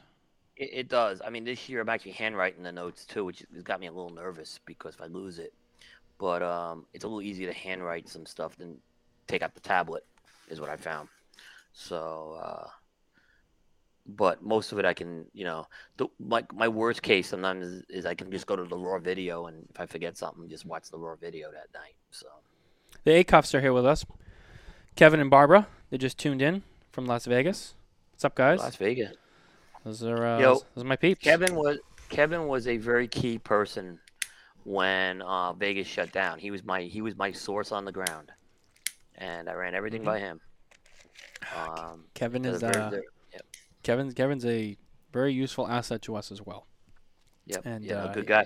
By the way, I got breaking news, Kevin. Kevin, your award's not coming to Vegas. There was 2 awards there were a couple awards that got damaged. Yours was one of them. I had to get it redone. Oh man, I actually Kevin is my address on the ground in Las Vegas. So I actually just shipped all my awards and all my stuff that I bring to the trade show. Aaron stays at a hotel because he likes to be near the casino. So Aaron Nielsen just gets my shipment. Yeah. So I just shipped all of my materials today for the trade show to Kevin. So that was like one of those things where it's like I did it and I was like, oh, we're getting close. I'm shipping stuff out. And I go all excited. So yeah, no, I mean it's a big deal. Yeah. By the way, I just want to stop for a second, and while I'm trying to keep up with the comments here too. So this was my first Perla Del Mar Maduro, and I have to say, so far this cigar is awesome. I love this. This is probably my favorite one. They did a reblend of that when they came out with the new Perla Del Mars. This just came out too, didn't it? It came out with the Corojo. Yeah. Yeah, it came out with the Corojo. Now I've heard talk of a 4th blend. I don't know what that. I've heard something about a 4th blend in recent weeks. Really? I don't know if we'll see it. Yeah, I don't know if we'll see it at the trade show.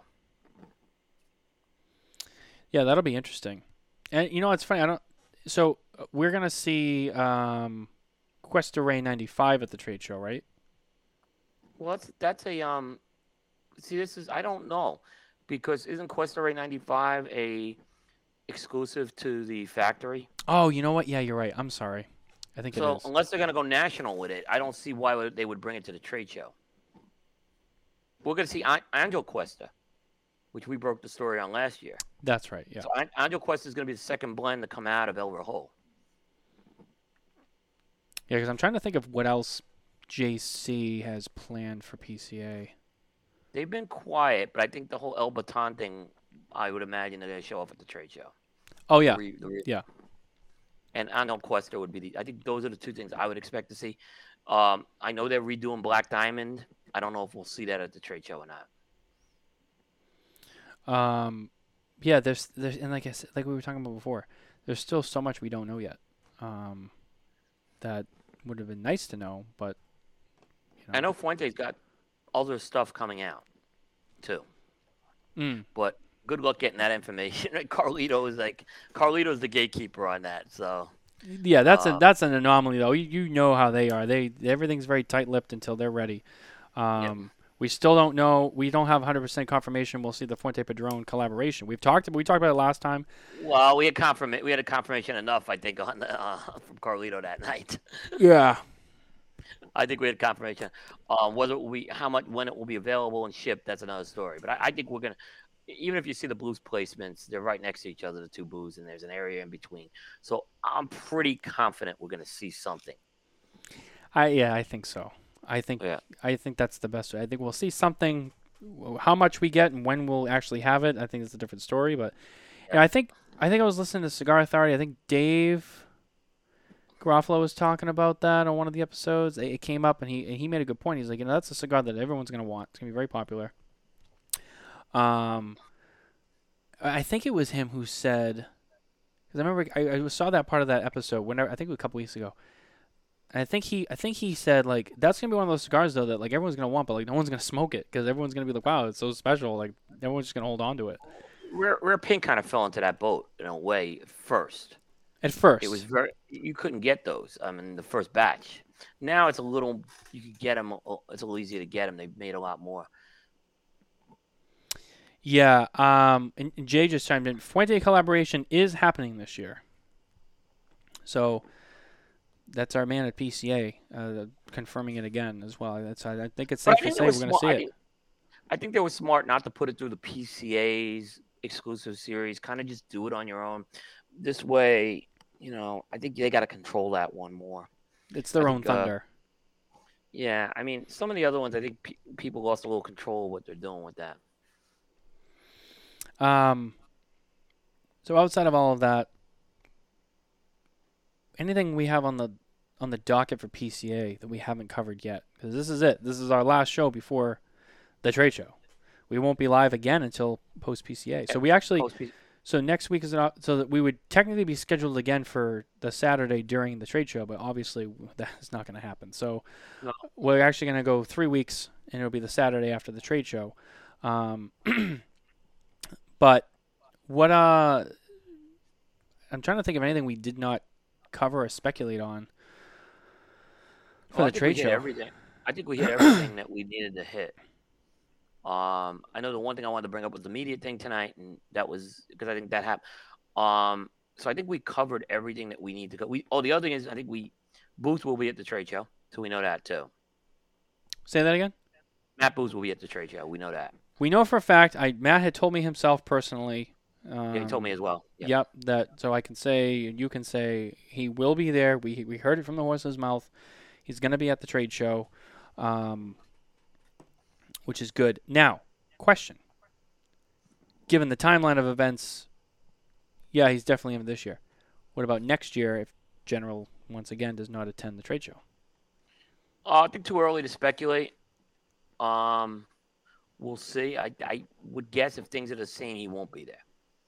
But I think everything was in motion already at this point. I think the booth was already committed. This General had a similar situation at TPE in 2020 when they acquired Royal Agio. Mm-hmm. Royal Agio already had committed their boost to TPE, and Royal Agio was there. They had a bigger boost than General, if that made any sense. It Mm-hmm. was kind of odd. So I think that they're going to probably see. I wouldn't be surprised. I still think we're going to see one of these big four back in the next couple of years. Especially if you heard Scott Pierce. I think there's a little bit of movement. We're still a ways away, though, from anything happening. Now, let's play this game again because I like to keep bringing it up. If someone comes back, who do you think it is? Altidus. Oh, Jay Davis. I'm guessing we will see Altidus and Drew Estate next year. No solid intel, but things I've been hearing around the water cooler. Yeah, Scott talked a little about there's been dialogue with Drew Estate. He talked about that on the show. So, but I think there's a lot of dialogue that still has to happen. Mm-hmm. Same with Altidus.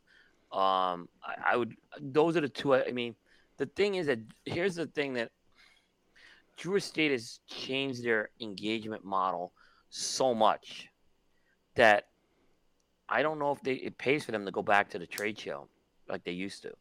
I mean, they've pivoted very differently, and at the Barn Smokers, Jonathan Drew talked about how now they are, they're not necessarily going through retail channels anymore to promote the stuff like they did at the trade show. They're using their own channels. They've invested a lot in the whole Freestyle Live program. Yep. And it's the Barn Smokers are themselves kind of mini trade shows, but not for retailers. You don't order products there. So I think that's going to be, if they come back, they may come back. Drew Estate's going to have to pivot and do something different than they've done in the past, is what I'd say.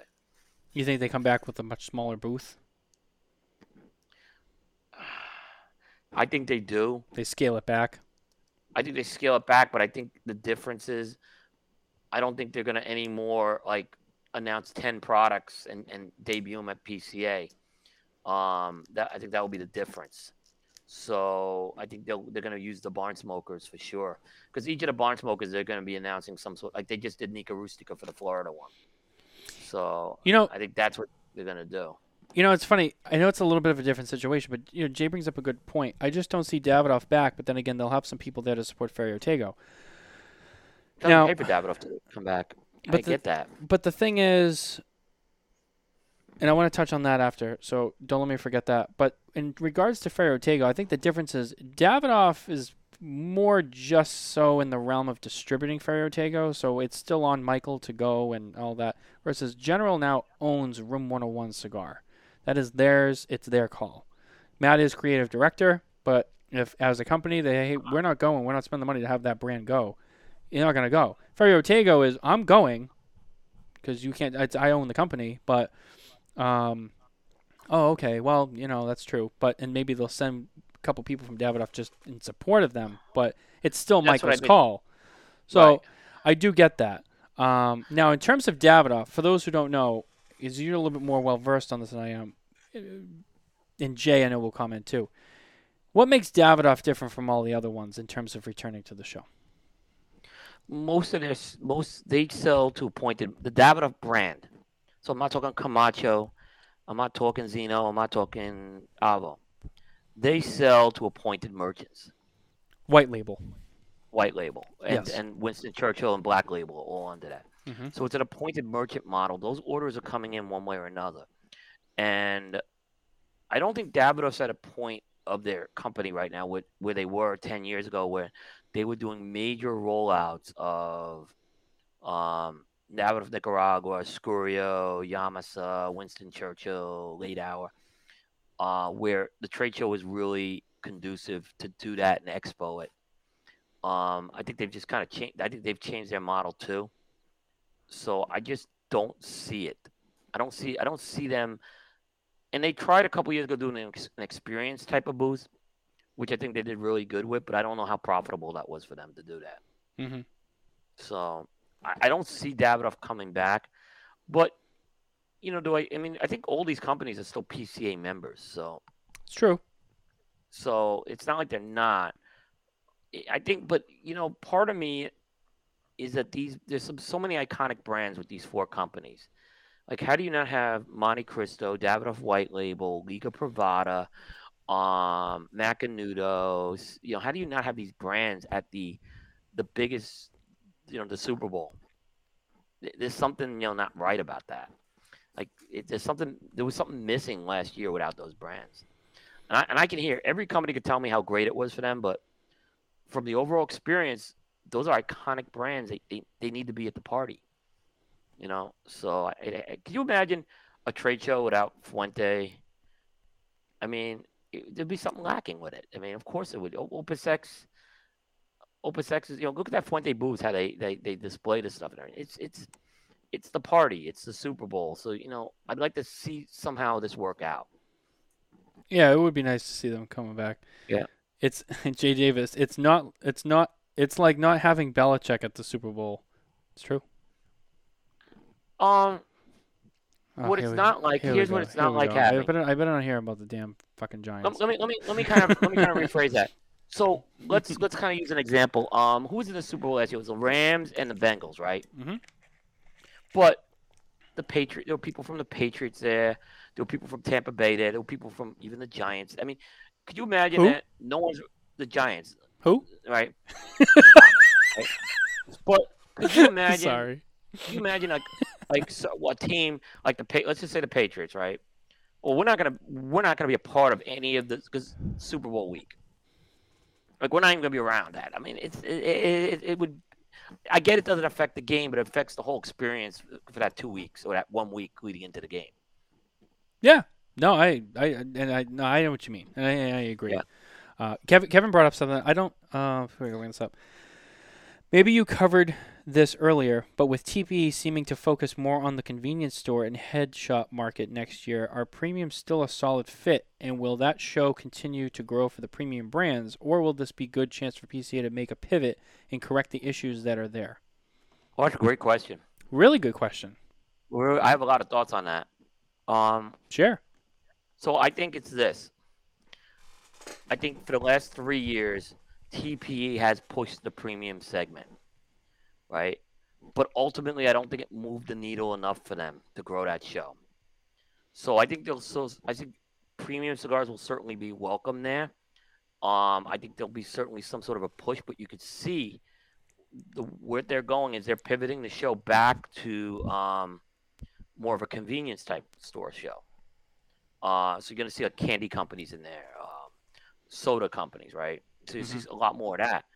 It does give the PCA a great opportunity to now, okay, if they're going to be the premium cigar show, now you have that opportunity to strengthen that piece. Because I think TP did try. I can tell you, I think they really did try to go head to head with PCA. I just don't think it worked out I think they had some success with it, but I don't think it worked out to the level to grow the show that they thought it was going to be. Because this is just a small industry. And now you have companies like if soda and candy companies are much bigger, different story now. Yeah, and they've rebranded themselves. So TPE 2023 is not going to. It won't be the Tobacco Plus Expo. It is going to be the Total Product Expo. So tobacco has been taken right out of it. I don't think they're going to. But here's what I'm wondering: will there be these same incentives that they've offered in past years to bring premium? Like, look, they've incentivized the retailers and the manufacturers and the media to come to that show. There's been a lot of incentives offered. Will those incentives be there next year is the question.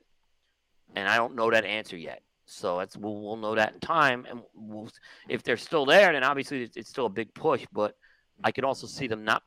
I've always felt that those incentives at some point were going to go away. And maybe they're going to put it into other things right now. Dan Thompson, didn't TPE make investments to retailers? Yes. Yes.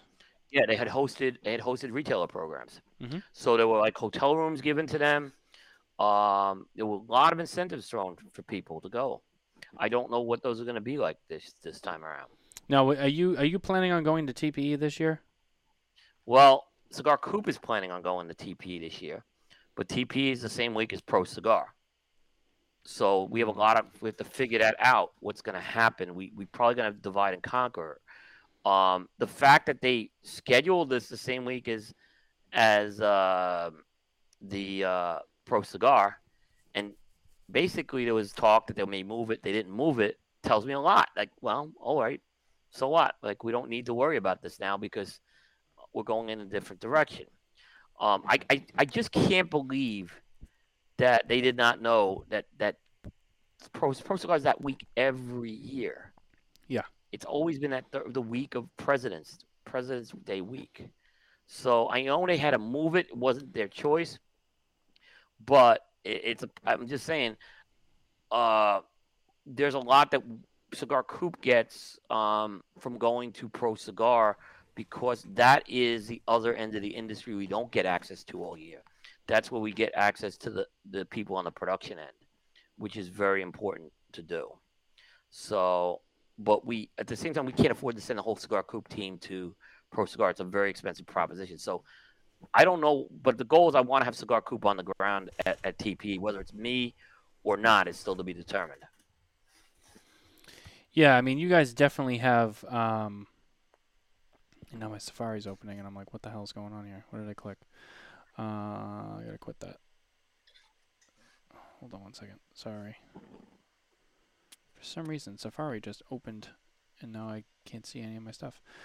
Yeah, I mean, if that's really the way they're going, and they are shifting away. I don't want to say shifting away, but obviously they're not putting as much focus on But the they're cigar growing. side. Look, you gotta get credit. They're growing their. That's a big move to grow their show. What they're doing. Well, like Kevin just said, if they're bringing in snack and beverage companies like Frito-Lay or Coca-Cola, the money will end up being big. It's true. So You know? maybe and maybe they could still afford to still. But why would you?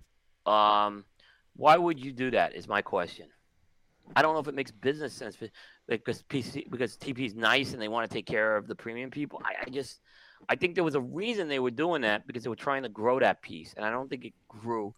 And look, they even tried one year offering incentives to announce a product at TPA, and companies just didn't really take advantage to the point I think they should have.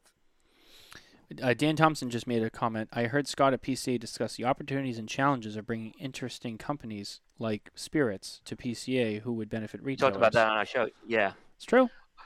But I think bringing the spirits companies is more about what PCA needs to go a little different. They need to build the experience piece up of the show. And that's, I think, an important part of bringing some of these companies in to try to do that. Like, they need, Matt, let me ask you a question here, okay? Mm-hmm. So Fuente's doing Fuente Friday on Friday, right? They're doing this thing with Carlito and the blending Jose, seminar. Right? Yeah. Could you picture now if they just take those Friday seminars and every year they invite in a key person to do a seminar, a Steve Saka, a Michael Herklotz, let's even throw a Matt Booth in there, right? Mm-hmm. I mean, if you throw, people want to see, like, for the experience pieces, they want to see the people that they consider the rock stars of this industry. They don't want to see some third party consultant come in there and talk about point of sale systems. It's just not that's the last thing you want to be sitting in Vegas on a Friday afternoon, right? When you could be at the but if you brought in, like, if Matt Booth went in and just did something like you just think about that, and the seminars don't have to be very sophisticated. They don't have to have a low hanging fruit. You will instantly build that experience piece. Aaron Loomis talked a lot about having like a competition among the manufacturers. That's what Mitchell was referring to about some of the ideas. You're doing some competitive stuff, like who can produce the best thing or something like that.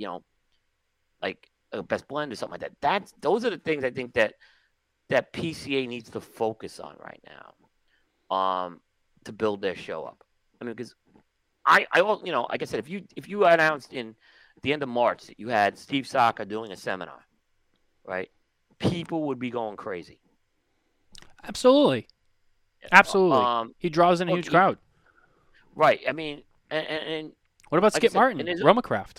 What about McAuliffe? What about, again, McAuliffe can do some great things. I mean, there's a Nick Perdomo. I mean, you could do these things, and like I said, I think if you leverage the talent that you have on that trade show floor for that Friday thing, it's much more interesting than, again, having someone come in and look. I understand you got to do the legislation piece. I'm not arguing that has to be done, right?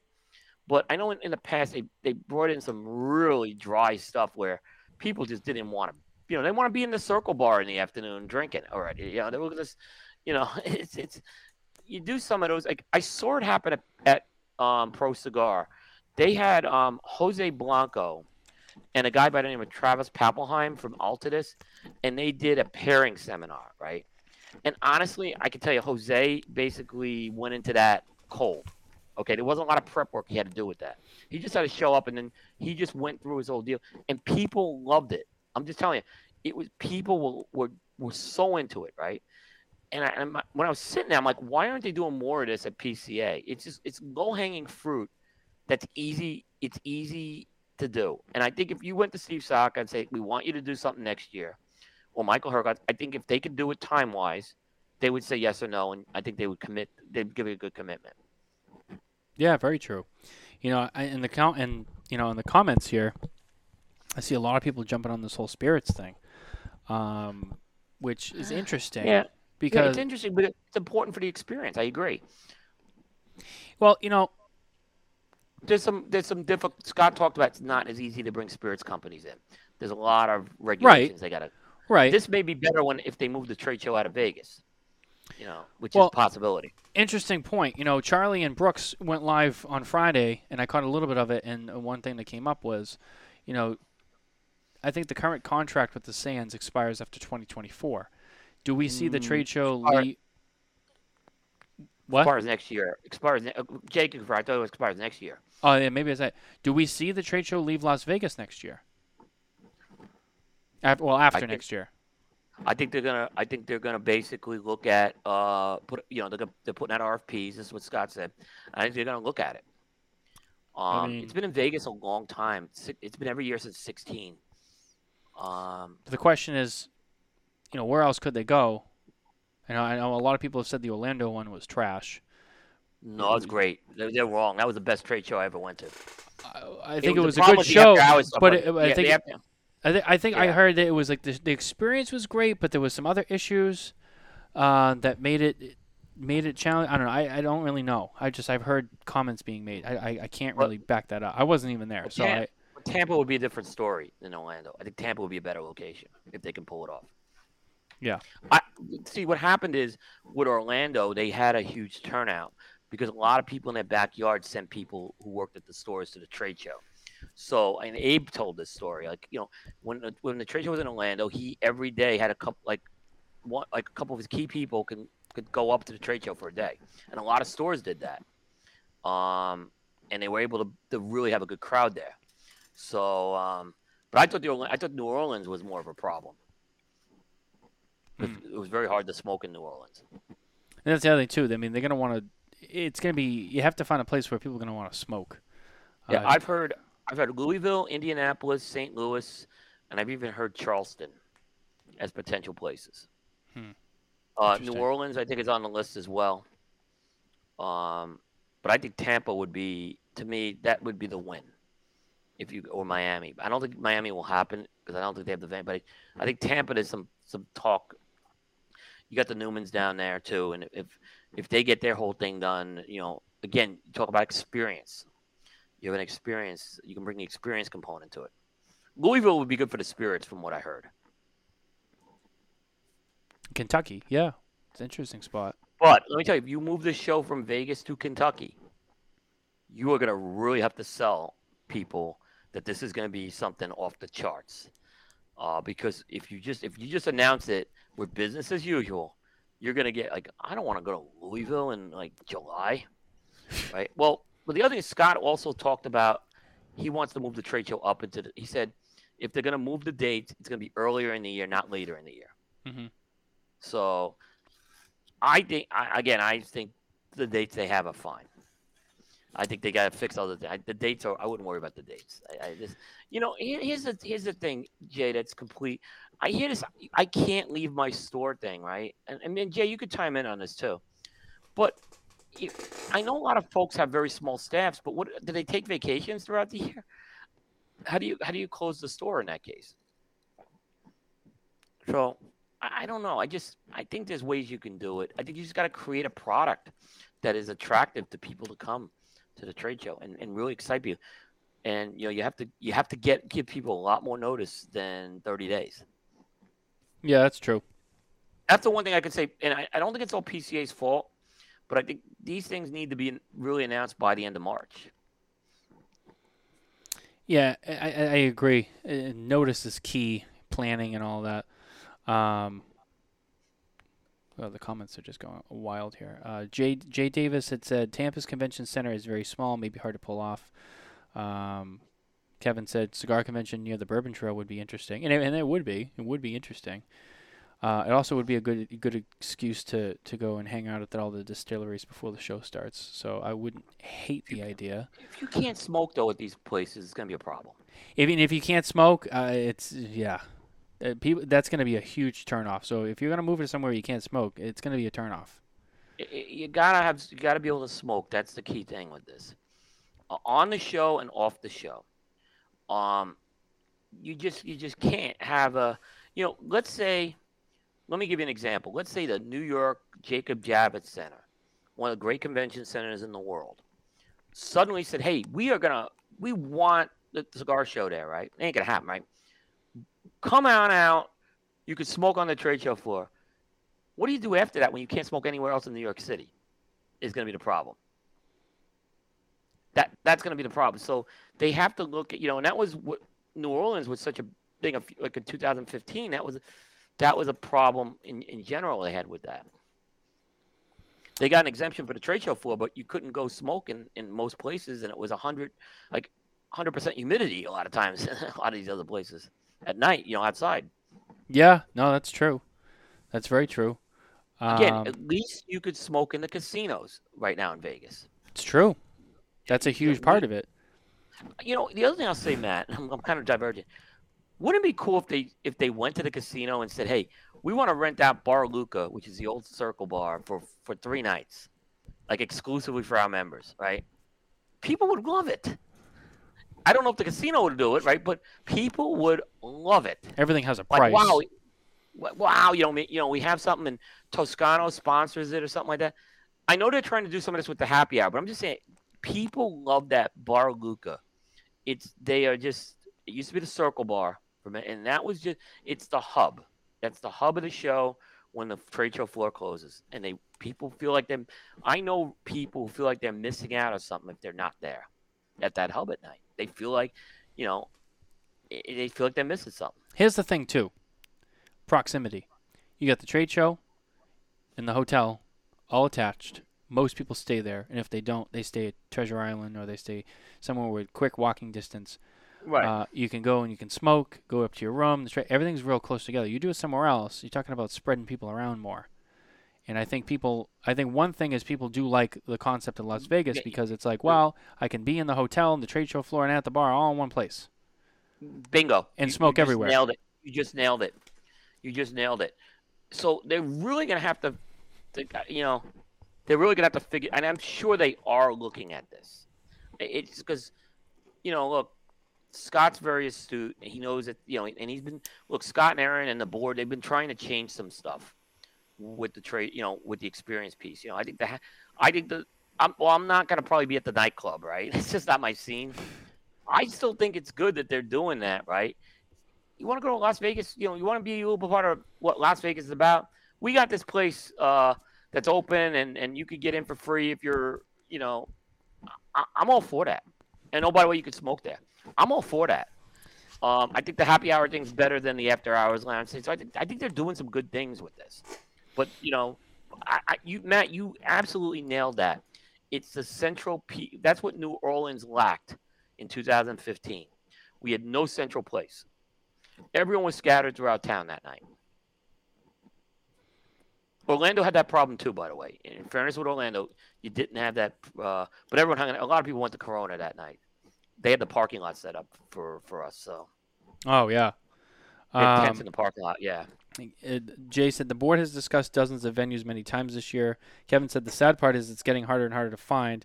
And then Mitchell says, didn't Scott come out and say that they did a vote to ask folks where they want the trade show, and the large majority was in favor of Vegas? Yeah, but I think there's cost issue with Vegas is the problem. I think there's some cost issues with Vegas. They're hitting. Jay said, not even close. Vegas, a far number one. I'm not sure what he meant by that. No, I think it's a far number one. And, I said this. Far from one or far being the number one? Oh, it's a far number one, I bet. Yeah. Matt, I said this. I think I said this on the show a couple weeks ago. You weren't there. Everyone bitched when this moved to the Las Vegas Convention Center. All right? There's nothing wrong with the Las Vegas Convention Center for a trade show, right? The problem was the host hotels. That was the problem they had with that. Like, the host hotel just wasn't a great place to have central meeting. That's where the problem was with that. And the Sahara is not big enough for us. No. It's big enough for TP, but it's not big enough for us. So everyone's going over to used to be the Westgate. It's called the Westgate. That was where people had the problem. So the old International Hotel. Yeah. That's where the whole problem is. You nailed this 100%. It's the centrality of the after hours, and people like the Venetian for a reason. Because it works so well, and you're near Treasure Island, Wynn, and Mirage. I mean, it's an easy. It's easy. So, yeah, Jay said it's way ahead of number two. Okay, yeah. Kevin said it too. The centrality of events is why Vegas is so popular in the convention industry, period. Jay Davis has said the Las Vegas Convention Center is undergoing a renovation, so it's not available for 2026 for new clients like PCA. Kevin said Vegas is getting ridiculous on pricing. The new Las Vegas Convention Center expansion is huge, and there are several other hotel properties that could host if Sands doesn't pan out. There you go. YTP is doing what they're doing. Nicole and I actually didn't even stay at Sahara for TP. We stayed at Resorts World, where the Stardust used to be, the new Resorts World. Yep. We stayed there, and we actually liked it better. We were going to stay at the Sahara, and I said, you know what, I don't want to stay there. And Sahara had the Cos Bar, which was the equivalent of Bar Luca / Circle Bar. Yep. It's just small. It's just smaller is the problem. Smaller. Yep. It's smaller, but that's what I know people who they literally but Sahara, you had to still it was still a long walk or a monorail ride or a cab ride. Plus, for those who don't know much about Las Vegas, and Kevin, who lives in Las Vegas, can chime in. The northern part of the Strip is the lesser desirable part of the Las Vegas Strip too. It is. It's getting better, but yeah, it is. He's right. The southern part's actually the nicest part. Southern in the middle. In the middle. Yeah, I mean, I really like. I like the MGM a lot. I like Mandalay Bay a lot. I don't like the Cosmopolitan or the area because the parking's a pain in the ass there. Oh, that's why you don't like it? I thought maybe the theme and the lifestyle of those resorts maybe didn't suit. Oh, MGM's fine. I'm not one about. I mean, I'm I was joking. I don't. Yeah. It's Cosmo's a very hip hotel. But I'm not hip. So, we're happy being at the media compound, just chilling at night. But there's people who want the Las Vegas experience. I get that. So I'm an anomaly, is what I like to say. Kevin, correct. Anything past Resorts World is sketchy. Yeah. Once you go past Resorts World. I remember one year the Cigar Federation guys were staying at the Stratosphere. And I know those guys really well. Like John McTavish used to be part of that team, and he just would tell me horror stories about the Stratosphere. But they got it cheap. Yeah. Nicole's very first trip to Las Vegas years ago, before we knew each other, she stayed at the Stratosphere. I mean, and when I brought her for the first time, with me, I was like, yeah, no, you're going to have a real Vegas experience now. Yeah, it's not the best resort. No. And it's so far away. That's the other thing, too. Regardless of everything else, the Stratosphere is so far away because it's all the way at the end. And then you have the little gap of like the kind of the rougher area, and then you have downtown. But you're so disconnected from the rest of the strip where everything else is. Yeah, monorail doesn't even go up there. No. You're north of Sahara Boulevard at that point. Mhm. Yeah, it's not. I mean, then you have, of course, then you have Circus. I don't know how Circus is still around. It's still around. It's still around. What It's a relic. It's one of the originals. It's still there. I don't know how much longer. Well, I don't know. It sounds like they put some money into it. Kevin can chime in. He's boots on the ground in Las Vegas, so if he knows something, then but I ain't going to. Where the place that the cigar bar, they built the cigar bar at Resorts, right? yeah, 8 Lounge. Yeah, but I heard it's not a real conducive place for us, from what I heard. Like, because again, people are just looking. They're not looking for.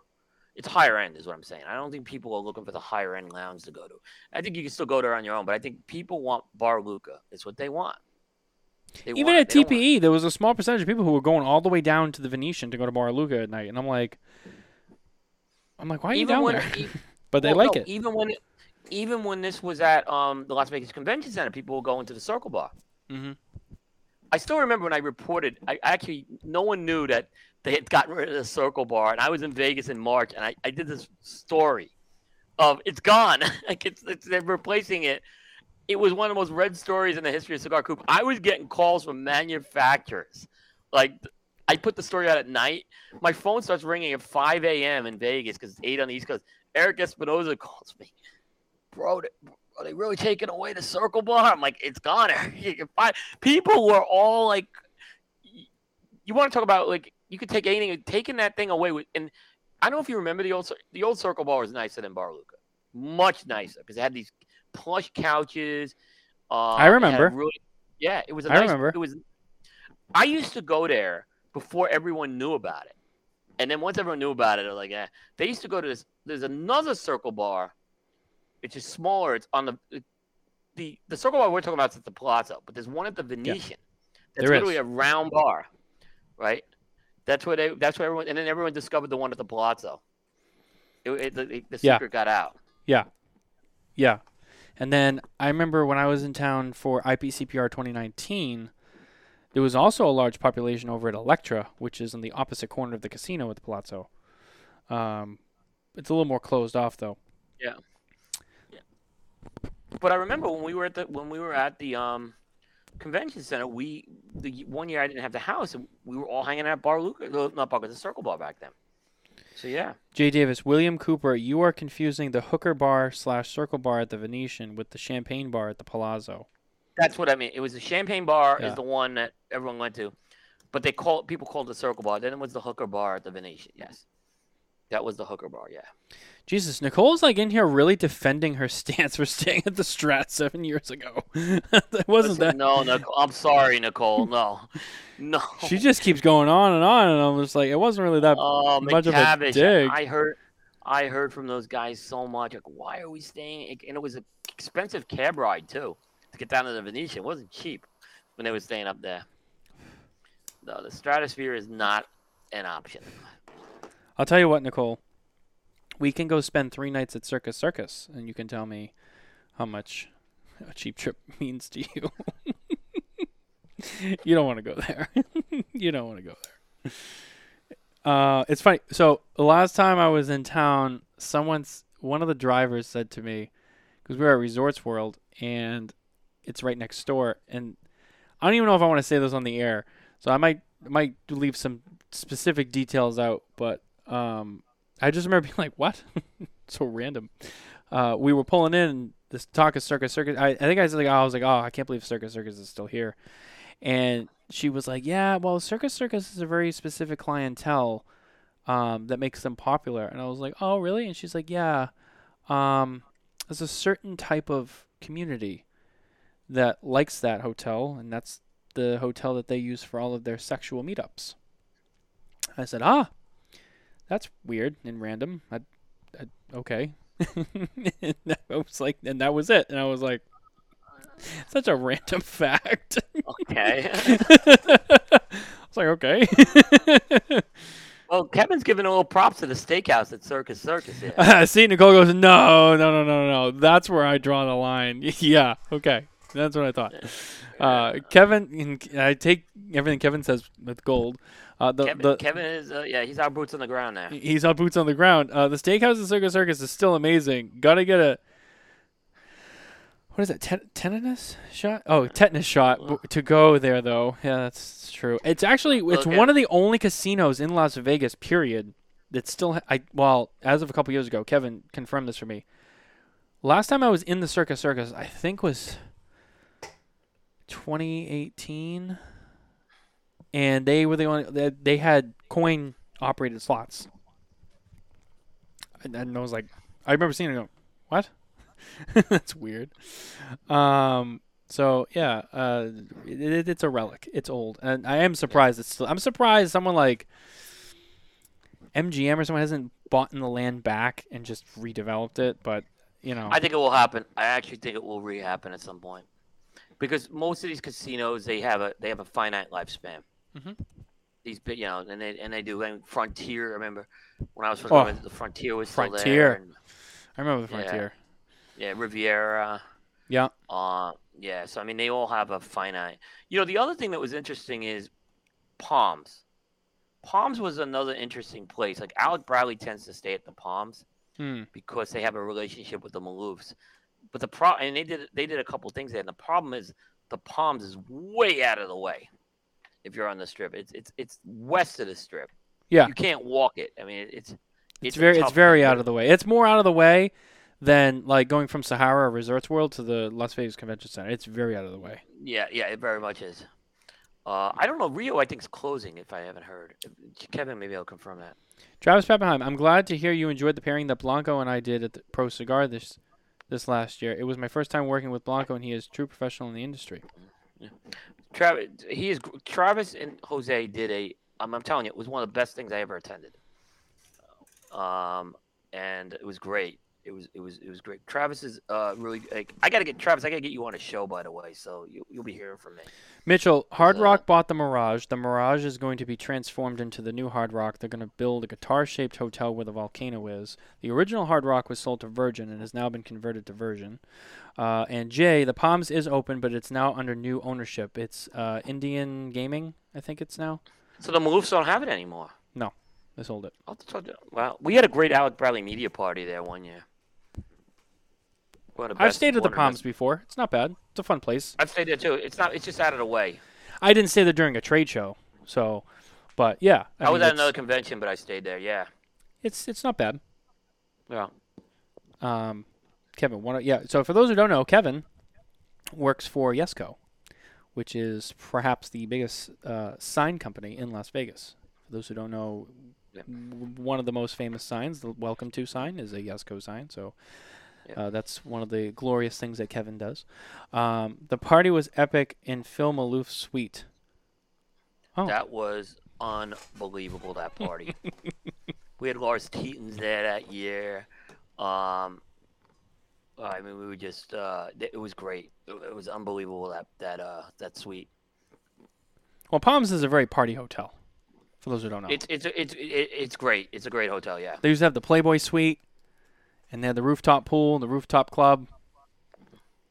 We had a Drew Estate party one year at the MGM on the roof, which was really cool. MGM Grand? Yep. Really? 2000. Yep. We were there. We had that there one year. Really good place to go. But I think it's gotten tough. I don't think they allow smoking there anymore. Probably not. On the roof, yeah.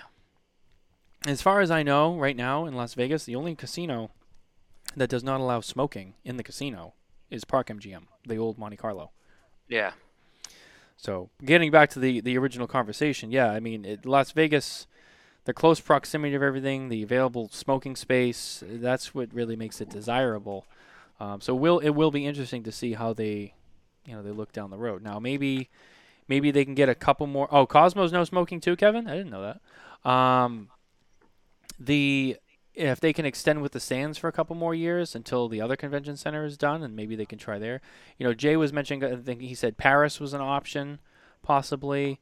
I think he said, someone mentioned the Mandalay Bay. which I think Good. was a little They have a big, small. but their convention center can handle us. We Yeah. used to have our IBM one at Mandalay Bay. Oh yeah, It can handle it. Mandalay is a good size. Yeah, they got rid of my favorite restaurant though, closed at Mandalay Bay in Vegas. So it was Red Square. Is that the Is it Robert Moon?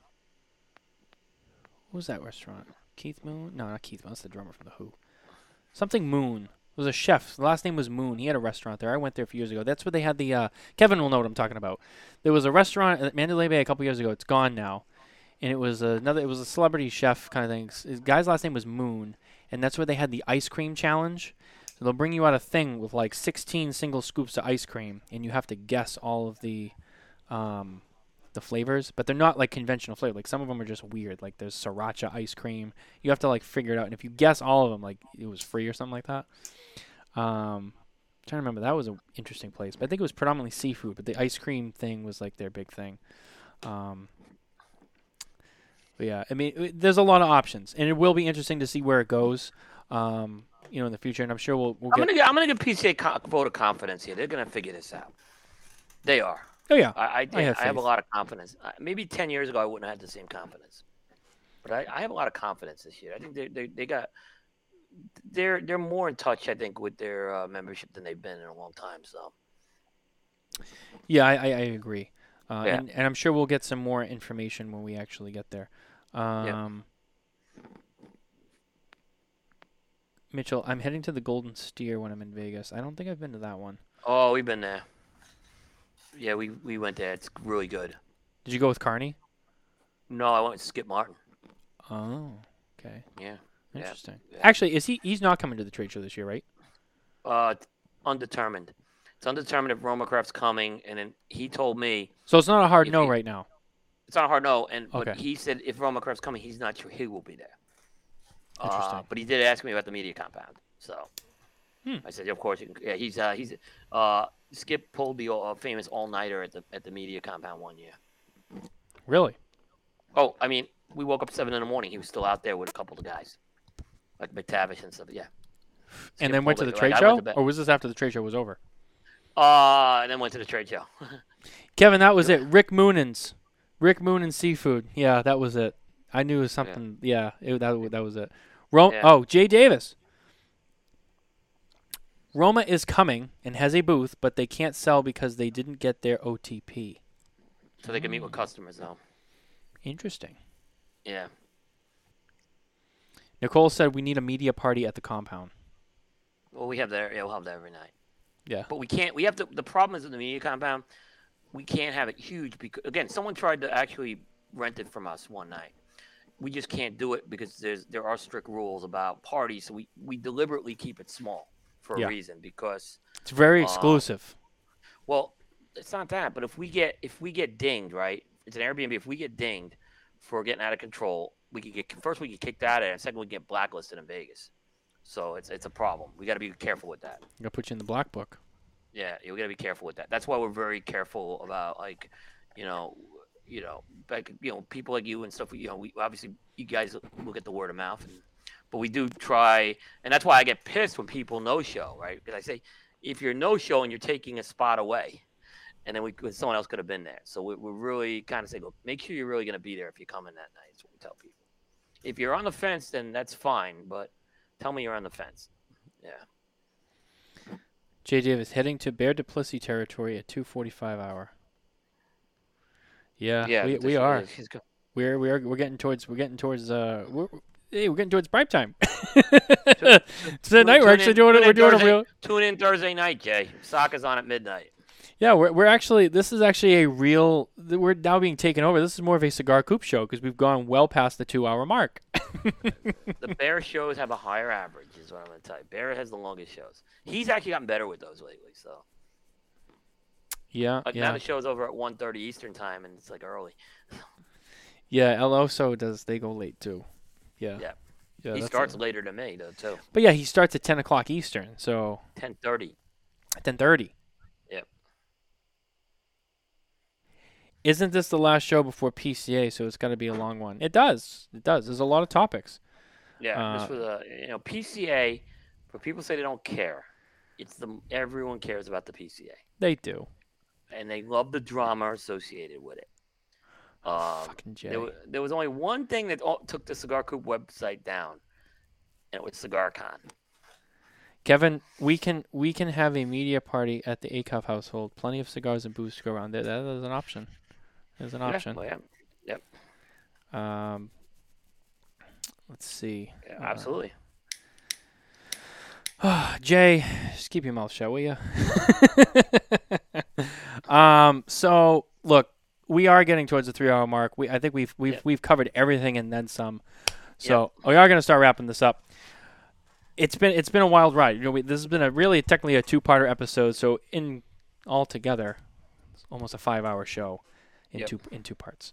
But no, it's PCA and it's the pregame. You know, there's a lot to talk about, a lot to cover. There's a lot of extras. The conversation gets away, but it is good stuff. And there's a lot of excitement. For me, going into this trade show this year, it feels like it's a bigger deal compared to last year.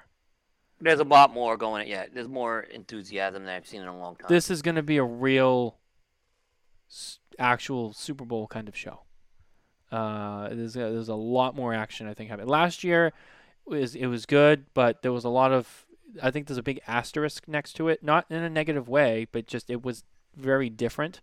It was much smaller and just a lot of things just outside of all of our control. The pandemic stuff it hindered everybody. This year, though, there's a lot of energy. This is a big deal this year, so there should be a big build up to it. You know, rightfully so. So I think it is. You know, it's justified. Couple of more PCA. Jay Davis. PCA will have more retailers than it has had in the last 6 to 7 years. I have high hopes this year. This is going to be a big show. Yeah, it is. I mean, curious to see day 3 and 4. We'll see how that goes. Yeah. Is day 4 still a half day? Yes. Yeah. Same hours too. Same hours. Okay. Yeah, that'll be interesting to see. So yeah, it is a lot. It's a big deal. This is our last hurrah before the show. Then we'll be doing post game. We'll be doing our post game. So I'll tell you that post game show might be long too, though. I mean, as big as this show is, I think it's going to be a lot to recap later. So agree. And I'm definitely going to make sure I get Nicole on that show. I really hope I can get her squared away for that one. Because it would be nice to have her on. Day 3, people will leave to buy burritos. Ooh. Shots fired. Yep. Shots fired. Kevin, the ones that took the time to go last year really benefited. This year should be epic. I think so. That's a fair statement. But Coop, before we wrap up, anything else you want to say? Anything we want to cover? Whatever you want to add to the show before we wrap it up? No. I think we got everything. I think we're good. Okay. Wow. That's a nice, solid answer right there. I thought maybe you were still going to lead into something else, but no, okay. No, I think we got everything and more. And more. All right, guys. Well, that's going to do it for Spare Notes on Saturday night. It was a long one, but thanks for tuning in with us. Thanks for listening. Smoke and Tobacco Show live Thursday night. The Roundtable. Coop is going to be there. How About That Cigar will be there. El Oso Fumar will be there. That's our last minute, hey, what do we expect to see and all that.